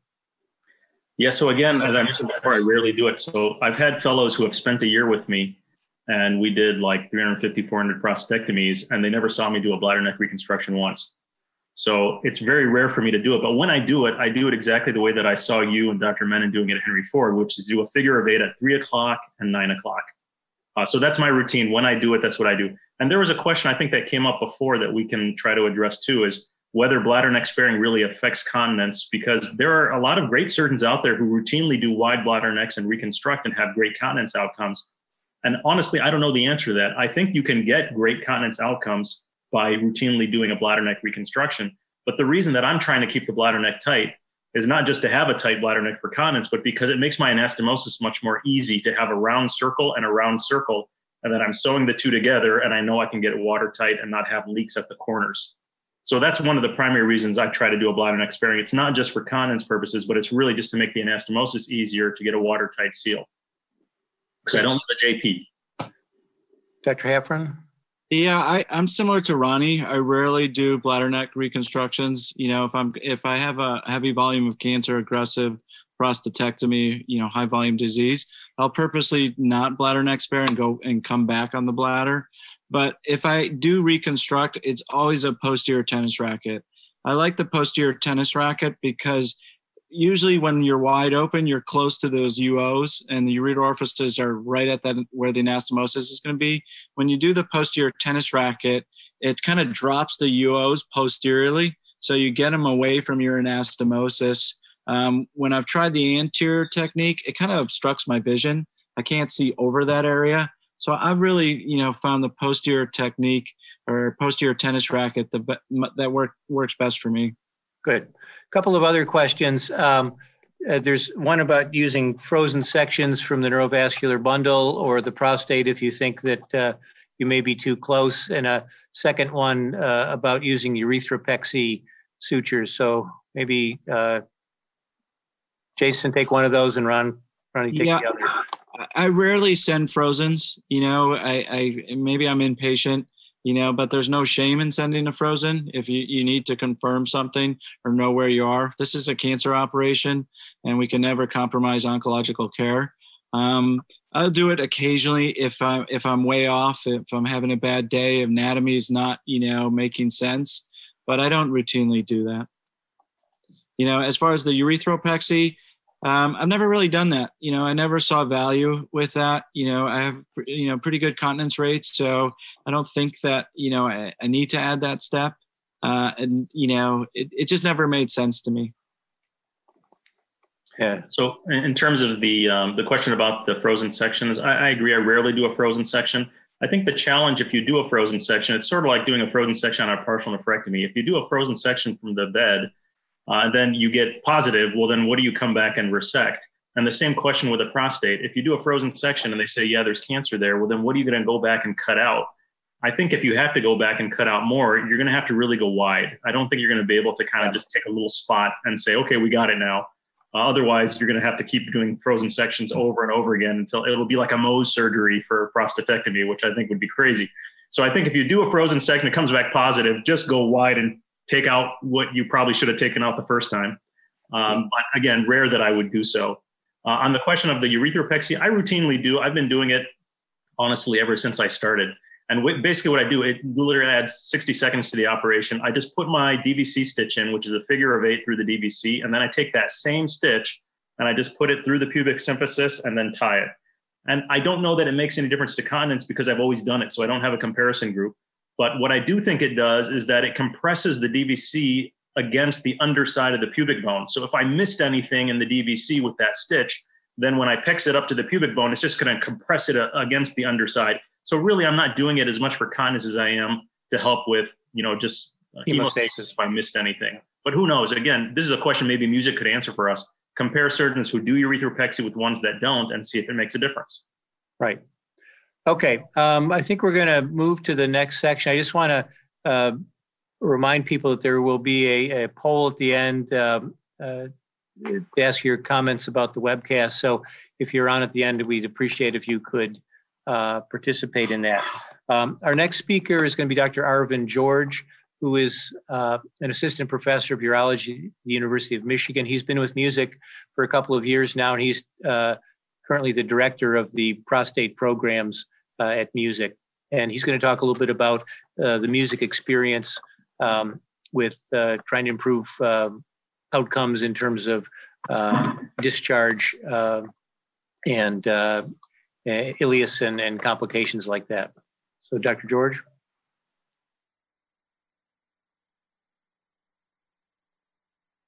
Thank you, Dr. Peabody. That was a great session. I always enjoy seeing the many ways that prostatectomy can be done and how we can learn from each other.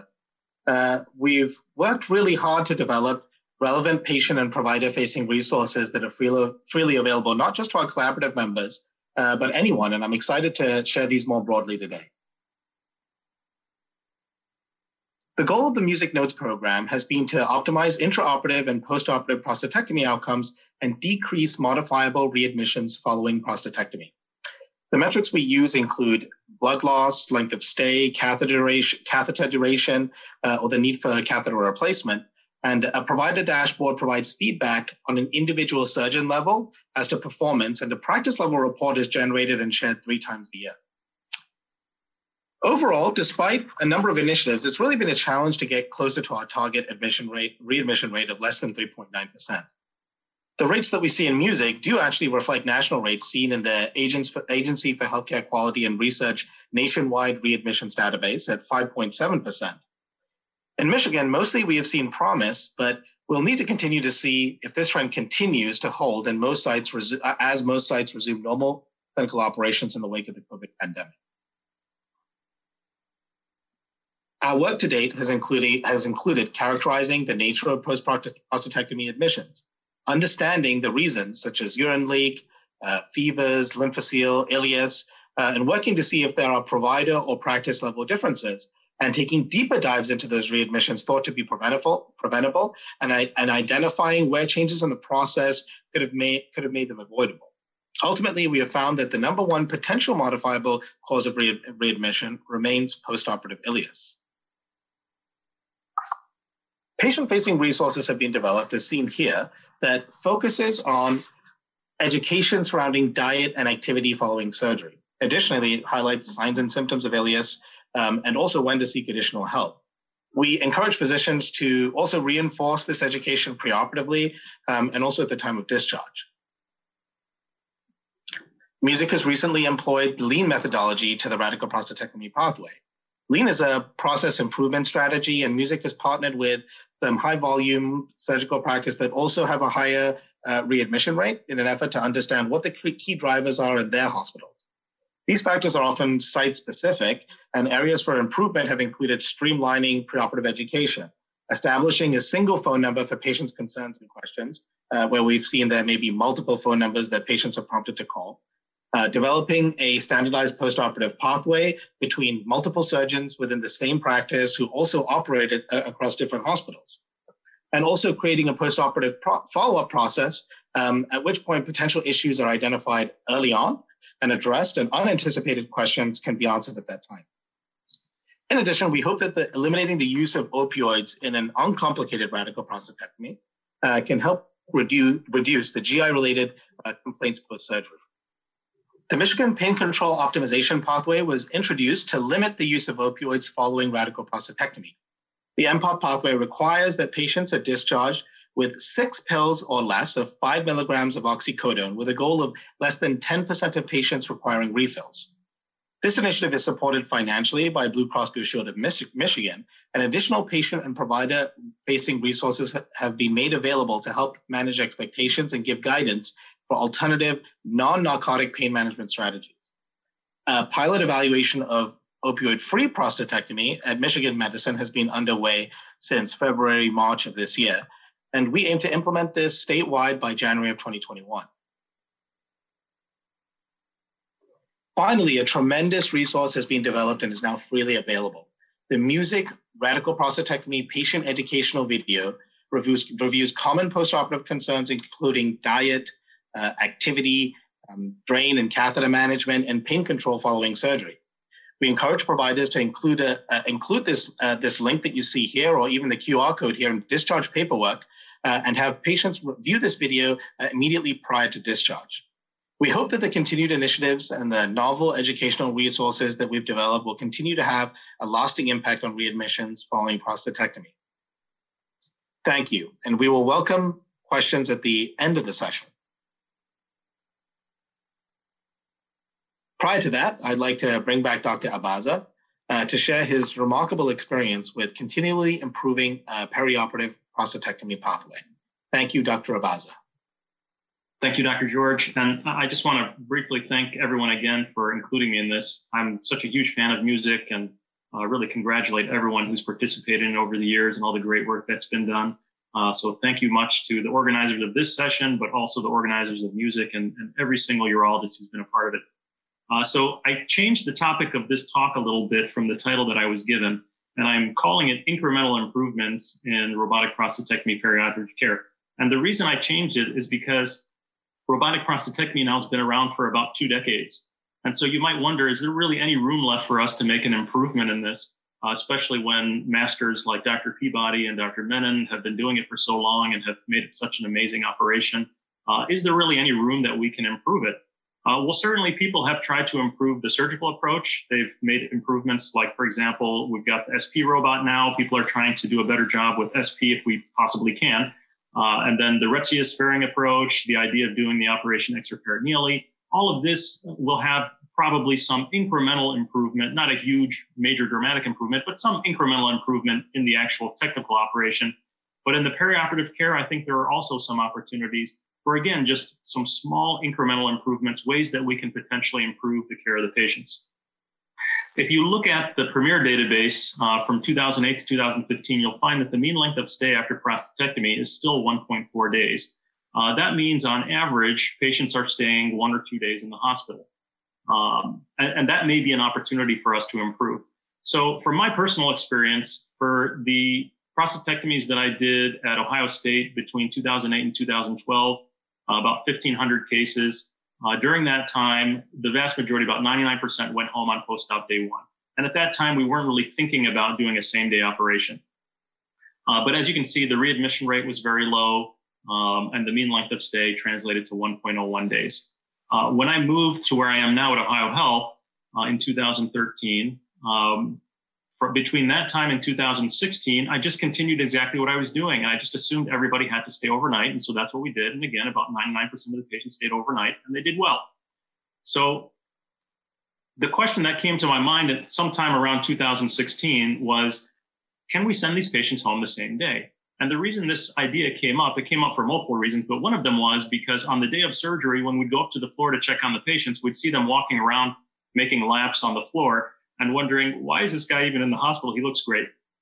And so if you look at the example of laparoscopic cholecystectomy, you already know that the majority of these patients go home the same day. Now, that it wasn't that way when it started. Lap chole didn't start as an outpatient surgery. Patients used to stay in the hospital 2 or 3 days, and then it incrementally got better and better as the technique was obviously improved and became widespread. So if you look at a robotic prostatectomy patient, there's not a huge difference between the two in terms of their incisions, the pain you would expect them to have. From just a purely minimally invasive operation, there's not a big difference. And in fact, we recently have changed our approach for prostatectomy to now doing a 4-port approach. So I use the 4th arm, but I only use 4 ports, and I got rid of the assistant port. So I'm really just using a 12 millimeter port at the umbilicus and then 3 8-millimeter ports. And so really, it's even more now like a lap chole. So can these patients go home the same day?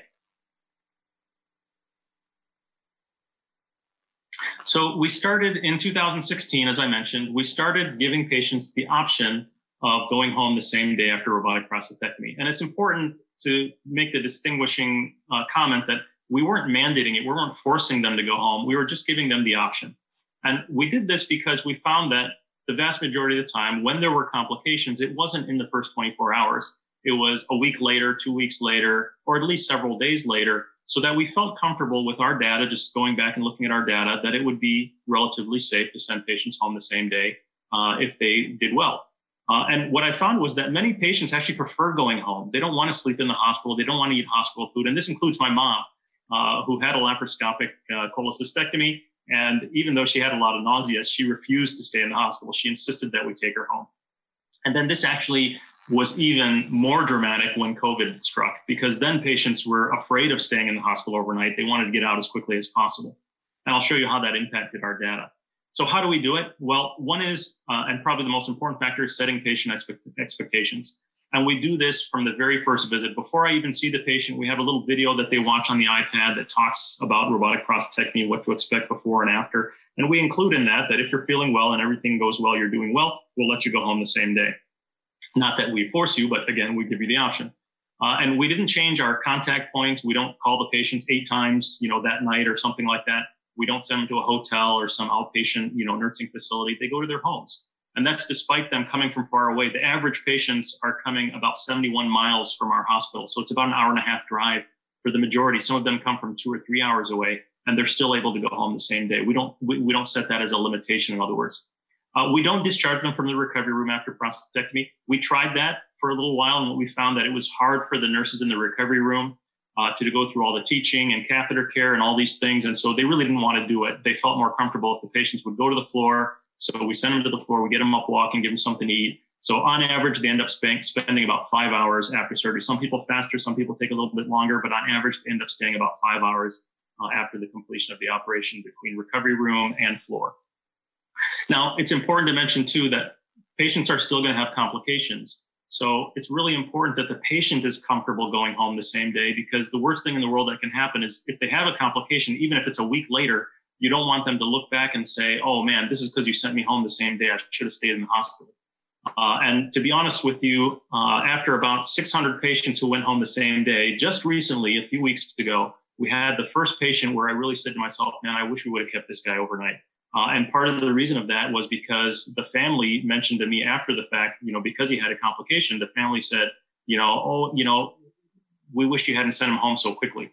So part of that was because of COVID, and we didn't have a chance to really talk about it as much because the family can't come in to see him in the office, to see us in the office with the patients, and post-op, only one person can be there in recovery. So anyway, it was a problem just from a social relations point of view. And that's why it's so important to set the expectations for the family, for the patient ahead of time. Because again, sometimes you will have complications and you don't want them to think it's because they went home the same day. You want it to be a mutual decision that everyone was comfortable with it. Now, our pathway that's been standard since 2008 is that we avoid narcotics. We get them up walking right away. We give them regular diet right away. It's not advanced as tolerated. I've not used the JP drain for prostatectomies since around 2006. We don't wait for flightus. We send them home even before they pass gas. But again, we explain to them that it may be a couple of days before their bowels get back to normal. So they know that, they expect that. We don't change our pathway regardless of the patient's age, their BMI, how long the operation took. And really, I think this narcotic avoidance is critical. And again, I've been doing this for the last 15 years, but now it's really, everybody knows how important it is. So we never give IV narcotics. So the patients never get morphine or fentanyl or anything post-operatively. We let anesthesia do whatever they need to keep the patient asleep. But after surgery, we don't do any IV narcotics. We tell the patient, we educate them about the need to avoid PO narcotics as much as they can. So take Tylenol. If that doesn't work, we're going to give you a prescription for oxycodone. Only fill the prescription if you need it. With the opioid epidemic, patients nowadays are much more aware, they understand. But the reason we're avoiding narcotics, especially IV narcotics, is because, of course, it can cause an ileus, it can cause constipation. For older patients, it can cause mental status changes. It can give them nausea and make it so that they don't want to eat. And also just the idea of reducing the sick roll. If they feel comfortable taking oral medications for their pain, then they're going to be more comfortable going home knowing that they have oral medications if they need it. So again, patient education is really key to avoiding narcotics. They have to understand that we're not trying to shoot for a pain level of 0. You know, you just had surgery, your pain level is not going to be 0. We'd have to pump you with morphine to get you there. We're really shooting for a pain level of around 2, maybe 3 at most. So whatever you need to be comfortable, that's what we're shooting for. We use Marcaine at the incision, which I think most people do. We give scheduled Toradol. So we give them Toradol before they wake up from surgery. We give them a liter of fluid bolus. So once we finish the prostatectomy, we're doing extraction. I say to anesthesia, give them Toradol and a liter of fluid. So that way we're catching up on the fluids before they even hit recovery room. They get the Toradol in their system before they wake up. And then we give them Tylenol for pain, oxycodone only for breakthrough. We send them home with a prescription with 10 tablets, but we tell them again, only fill this if you need it. And then more recently, within the last couple of years, we've been using ultra-low pneumo. I can't prove that this makes a difference, but I'll touch on it just briefly here for a second. Then I already mentioned now that we went to 4 ports instead of 5. We got rid of that assistant port. It used to be a 12 port going right through the rectus. We got rid of that. We went to an 8 port air seal, and now we got rid of that. And so we really have 4 ports, and none of the ports are going through the rectus muscle. Other things that other people have done, people have described using Celebrex, using Neurontin. Some people do IV lidocaine, tap blocks, Exparel. Honestly, I don't do any of these things. These things are really nice. They maybe can make things better, but you don't have to do any of these fancy things to be able to send your patients home the same day. But if you want to do them and you think it helps, then absolutely do it. Patient education, I mentioned, is really key. And we include the narcotic avoidance. We include the option of same-day discharge in all of our patient education materials, including the book that we give them pre-op, which is here on the left. And then this is the sheet that the nurses on the floor go through with the patient before they go home. And again, that's the last touch point they're going to have before they go home. That also includes all of these things that we're talking about, all of these patient education points. It's so important that you just reiterate it over and over again. And then we give patients this little medical alert card. It's a wallet card that we give them before the surgery, and we tell them, keep this in your wallet. And if you have any problems after the surgery, pull this out and read it. And then on the flip side is what they give if they go to the emergency room or they get readmitted at some other hospital. We say, give this to the providers. And on this card, it tells them, call us before you go to the ER, call us before you, have for any kind of problems, because so many things you can handle over the phone. And then most importantly, it says, do not let anyone touch your catheter without calling us first. And then on the medical alert, the part for the providers, it says, do not give enemas, laxative, or other treatments without contacting us. Do not remove or manipulate the patient's Foley catheter without contacting us first. So, again, these are just ways of additional patient education so that we can prevent any problems once they get home, so that if they do go home and have an issue, they know to call us. They don't end up in some random ER, with people doing things to them that might scare us. So I mentioned the ultra-low pneumo. We use the AirSeal system to achieve this. And again, I've been doing this since about 2016. And at that time, we were doing a clinical trial of standard versus AirSeal. And what we found was that actually we could turn the pneumo all the way down to a pneumo of 6. And we were able to do now over 1,000 consecutive prostatectomies at a pneumo of 6, regardless of BMI. People always ask me, what if the guy's BMI is 45? Honestly, we can do it at 6. It's not a problem. And it really doesn't make it harder once you get used to it. We've got a randomized trial that we're doing right now. We're over halfway through it between using 6 versus 15. But just the outcomes that we've found so far, we presented this at the AUA a couple years ago. And what we found, this wasn't randomized though, this is just retrospective data. What we found that there was a mild improvement in pain scores at a pneumo of 6. But really the dramatic thing that we've noticed is that anesthesia has a much easier time ventilating these people, especially the big guys, at a pneumo of 6. So when we take that guy with a BMI of 45, put him in T-Bird and fill his belly up with gas, with a pneumo of 6, it's actually not a problem. At 15, we've had cases where we couldn't do it. But once we switched to 6, we've never had that problem anymore. We don't have that scrotal edema post-op anymore, because at a pneumo of 6, the scrotum doesn't balloon up with gas. It looks like a normal scrotum the entire case. So post-operatively, it's not backfilling with fluid and the patients aren't walking around with a cantaloupe between their legs. We don't see the shoulder pain anymore. This has really shocked me. When I was in med school, they taught us that you get shoulder pain from laparoscopic surgery because the gas left over goes up to the diaphragm and causes diaphragmatic irritation. You get referred pain in the shoulder. Now I believe that's a load of BS because we're still putting gas in their belly. there's still gas left over. We can't get it all out, but we don't have shoulder pain. And I think the reason why is because we have such a low pressure at 6 instead of 15, we're not stretching the peritoneum the entire case, and we don't have that pressure on the diaphragm to be pushing against that pneumo of 15 for 2 hours.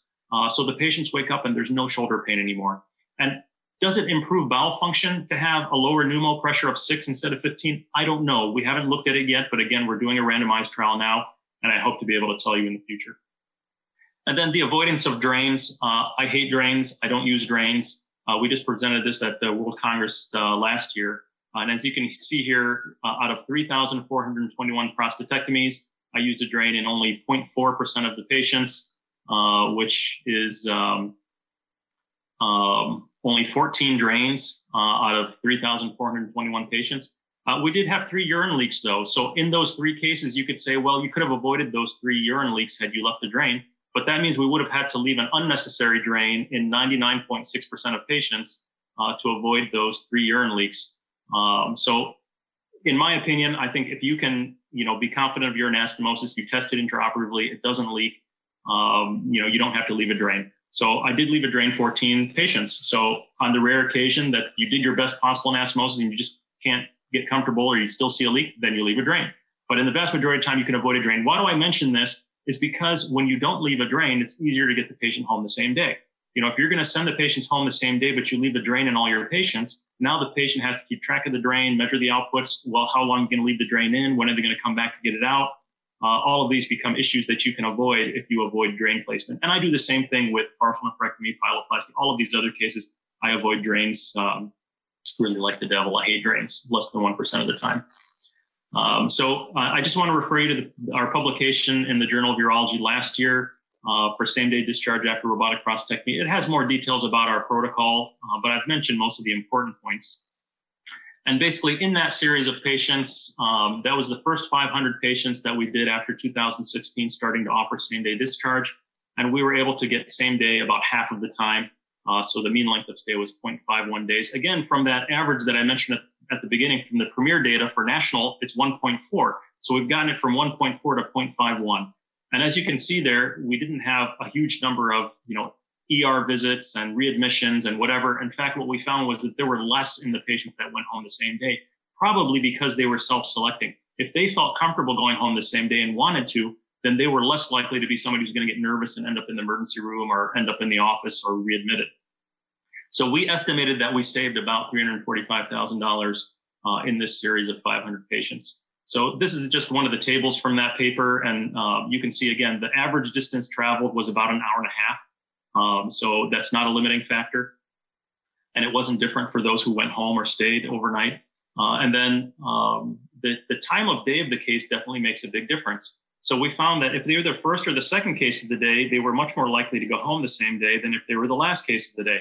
Just because by the time they're hitting the floor, it might be 8 o'clock at night. They get them up walking, give them something to eat. Now they may say, I don't really want to drive an hour and a half to get home. So we let them stay. We don't force anybody to go home the same day. It's an option. And then we really didn't find any difference in the pain scores postoperatively. So it wasn't like the people who were staying overnight was because they were having so much more pain. But sometimes that happens. If they're having pain, they're not comfortable going home, we let them stay. And again, as I mentioned, we actually had less complications and readmissions in the patients who went home the same day compared to the ones who stayed overnight.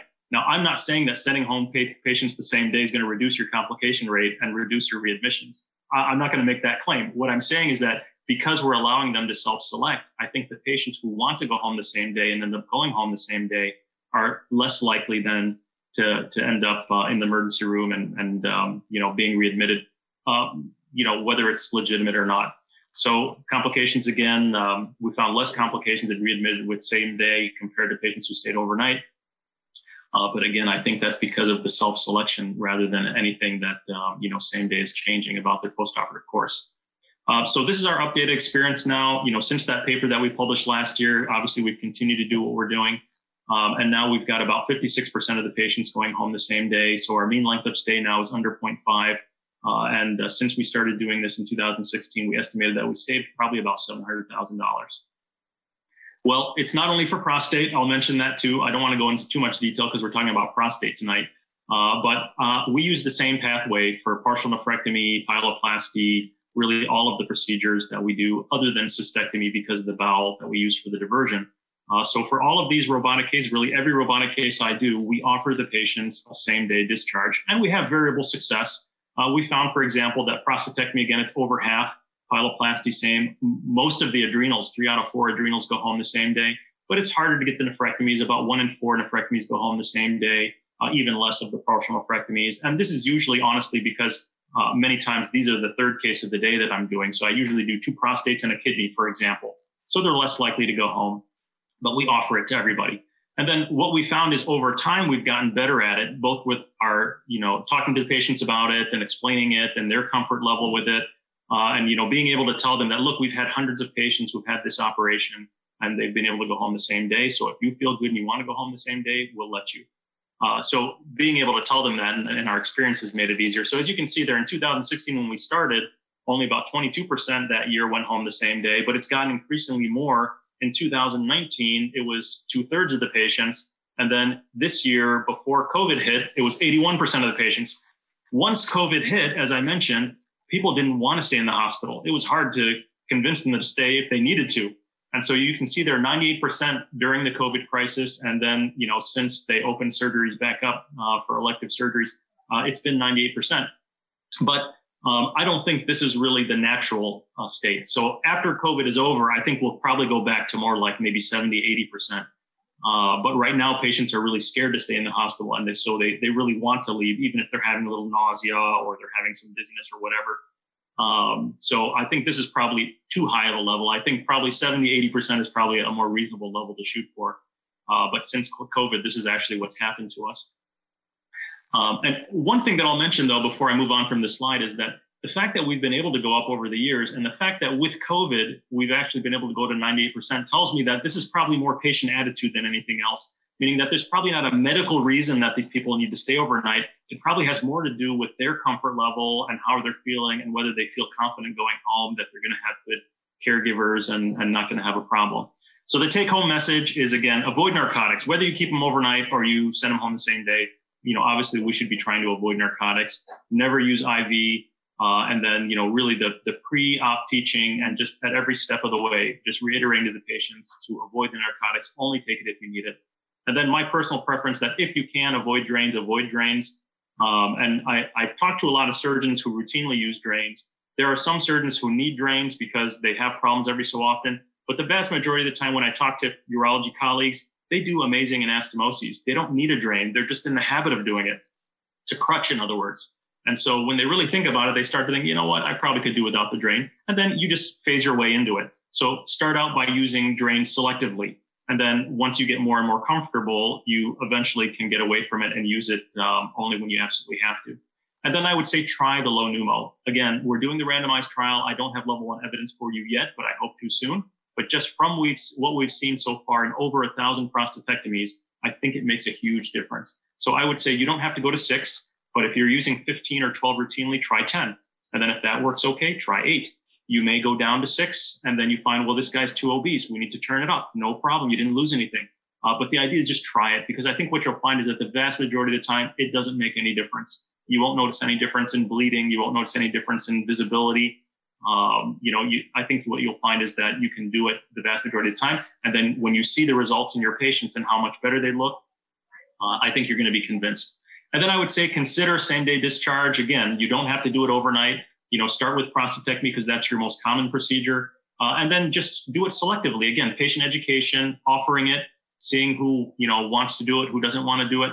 And then just give the patients the option and let them decide. If they're comfortable, they'll go home the same day. And then over time, I think you'll find that the patients are going to be happy. That again, what I've found is that the patients, the vast majority of the time, they want to go home because they'd rather sleep in their own bed. They'd rather have their family taking care of them instead of nurses waking them up at 2 a.m.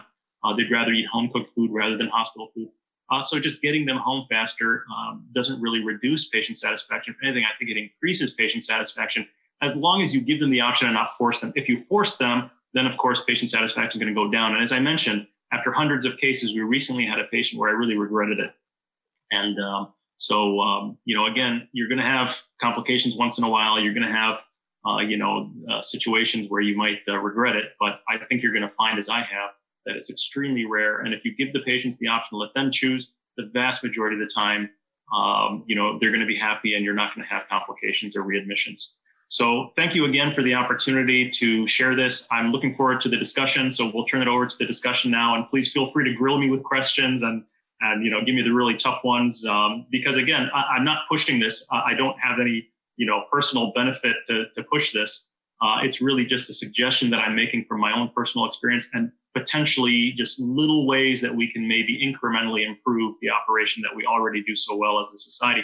And again, learning from the masters like Dr. Peabody, Dr. Menon, and many of the other surgeons, Rich Sarl and Dr. Heffron, many of the other people who are on this call tonight. I've learned so much from you guys, so it's an honor to be able to share some of the little things that we've been able to hopefully contribute to the operation. So thank you very much. I'll stop there and we'll go to the discussion.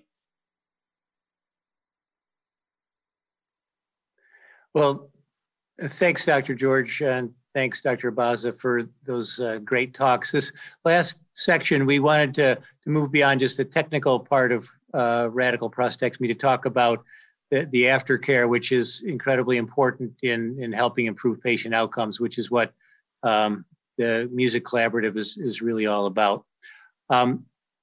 Dr. George, I wonder if you could just expand a little bit on some of your comments about our realization that ileus was the thing that caused a lot of readmissions and longer hospital stays, and how the music video has kind of impacted maybe your practice and how other surgeons in music are using it. Yeah, sure. Thank you.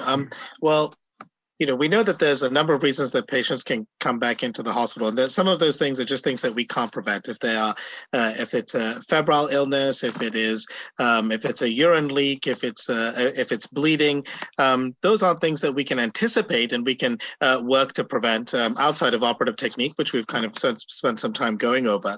What we have noticed is that the number one modifiable cause is ileus or GI-related complaints, and that's consistent when we look at other data from national registries such as the National Readmissions Database. And in that database, it's approximately 21%.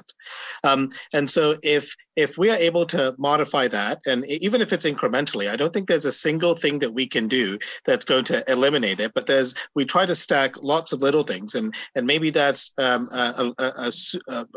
low pneumoperitoneum. That's the addition of minimizing opioids post-prostatectomy. It is the addition of setting patient expectations and having them increase their own knowledge about what to expect post-operatively. And I think that's where the ileus video has been particularly helpful. And that video is not specific to ileus, but it's in a number of other post-operative concerns. I think of it as an FAQ for patients post-prostatectomy. So it goes over their catheter and pain-related issues and activity and diet and how they can manage their own diet if they experience nausea. And so I find that it helps for them to self-manage before having to make a phone call to us. Great, thanks. And Dr. Baza, you presented a paradigm shifting idea, I think, for many of us, the idea of being able to send patients after a radical prostatectomy home the same day and to do it safely. A lot of features to your program there. I think you went through a number of them, the low pneumo, no drain, pain medications, and really education being important. Can you just sort of talk about how you think that those have come together, and then we'll have some other questions from the other panelists. Yeah, I really want to reiterate what I said before, which is that you don't have to force it, and I really am not trying to force it on anyone. I don't want anyone to force it on their patients. The idea was just that we experienced back in 2016. We started seeing these patients who, and I'm sure you've all seen this, patients who are walking around on the patient ward the night of surgery, and they look better than us because we're all tired from doing surgery all day. And we're wondering, why is this guy staying in the hospital overnight? Like, we should let this guy go home. And so we just started trying it. And as you saw in the graphic that I showed with the bar chart, when we first started, it was like 20%. Then it went up 50%, 60%. And it just went up year after year because we got more comfortable with it. We got better at counseling the patients. The patients, I think, got more confident because we were able to tell them that, look, we've been doing this for years. And, majority of patients go home. And, these are the things to look for. So I really think the education is the biggest part of it, because if the patient's not comfortable going home, never force them to go home, because God forbid, if you get a complication, which they're going to happen once in a while, that's just a disaster. So really, it's about setting the expectations, making sure the patients are comfortable. When the patients are comfortable, honestly, they want to go home. They'd rather be in their own bed with their family around them, eating regular food. And I mentioned the example of my mom when she had her lap chole. She was having terrible nausea afterwards from the anesthesia, and she refused to stay in the hospital. She made us take her home, even though she had terrible nausea, couldn't even sit up. So people want to go home. So if you give them the option, I think what you'll find is that over time, your comfort level will improve. And is it for everybody? I would say no, it's not for everybody. Honestly, it's not for everybody, because if there's a surgeon who very rarely does prostatectomy, maybe you're doing 2 or 3 cases a month, maybe you're still early in your learning curve, you don't really know what your outcomes are going to be, you don't know how often you have certain complications, so you're nervous about bleeding or something else, then this is not the time to do it. Wait until you've got a bigger experience, you're through your learning curve, you know what to expect. If you've only done 10 prostatectomies so far, don't stop using drains if you're comfortable using drains. But if you've done 500 prostatectomies and you almost never have a leak, and it's less than 1%, then that's when you can start selectively leaving out the drain, and then over time, eventually get rid of the drain completely. So again, I think it's just an evolution. And I think all of us, have been doing this for a long time now. And if we look back at how we used to do it when we started, we actually find a big difference, but it didn't happen overnight. They were all little incremental changes that we instituted over time, and we just got better and better. And so we learn from each other, we make little changes. And I think that's the key, is just don't force it. Don't try to do too much too fast. But just consider it, use these strategies that have worked for me, and you'll probably come up with better strategies than I came up with. Like, for example, Rich was just telling us that he does tap blocks routinely at his hospital, and he has patients who have zero pain. That's phenomenal. If that's something you want to incorporate into this strategy, then you may find that it makes it even more possible for you to send patients home the same day. Dr. Sarl, any questions? Do you think that there's the law of unintended consequences? Do you think that as we push our patients who undergo kidney surgery or robotic prostatectomy out of the hospital within a day, do you think that will unfortunately impact our reimbursement? We've already seen a dramatic drop in how we're compensated for these complicated procedures. Interestingly enough, currently a partial nephrectomy is considered an outpatient procedure, and a nephrectomy is an inpatient procedure. So whoever obviously made that determination is not a surgeon. So I'd love your comment on that, about the law of unintended consequences. We keep talking about lap chole. I know what a general surgeon gets reimbursed for a lap chole. Ooh, that would be not good if prostatectomy was placed at the same level as a lap chole. Go ahead. Yeah, I think that's a great point, and that's where it's going to kind of put the onus on our professional societies to protect us from that. So we really rely, politically on, the activities of our PACs and the AUA in particular to help us with that. But they've already slashed robotic prostatectomy before we even started sending patients home same day, next day, whatever. They slashed it. They weren't waiting for that for an excuse, in other words. But I agree with you. I think we have to be careful. We don't want to send the message that, oh yeah, this is no big deal, don't worry about it, because then the patients might get too lax and not realize that sometimes bad stuff happens, and they think, oh my gosh, how come I had bleeding or I had an ileus or whatever. So no, I think we need to be careful with the messaging. But the idea, really, what we're trying to achieve is, if you look at a lap chole, for example, when lap chole was new, patients stayed in the hospital for up to a week afterwards. And now it's mostly outpatient. Delivering a baby used to be something where women would stay in the hospital 3-4 days after delivering a baby. Now they can go home the next day. Some of them go home the same day. Well, delivering a baby didn't become an easier operation than it used to be. Nothing changed. It's just our attitude has changed, and patients' attitude has changed. And what we think about who needs to be in the hospital and who doesn't has changed. And patients increasingly don't want to be in hospitals. It used to be that patients felt more comfortable if they're staying in the hospital, and they think, well, I'm safe. If I stay in the hospital for a week after my surgery, I'll be safe. Now their attitudes have changed, especially with COVID. But even before COVID, nosocomial infections, and the guy in the bed next to them who's yelling and screaming all night, and the nurses coming in and checking their vitals in the middle of the night. All of these things, I think, have made patients realize that if it's safe for me to be at home after the surgery, I want to go home as soon as possible. And that's really what we're trying to determine. If you're a surgeon who is experienced enough and knows their outcomes and knows that they can safely do the operation with a rare complication within the first 24 hours, that's who should try this. If you're still early in your learning curve and you're not comfortable yet, or maybe you don't do a lot of surgeries and so you have a higher complication rate, then don't force it. Just let them stay overnight, no problem. So that's kind of how I'd answer. I don't think there's a perfect answer to it, but I feel you. I know exactly what you're saying. The streamlined educational process that you've created for your patients is impressive, to say the least, though.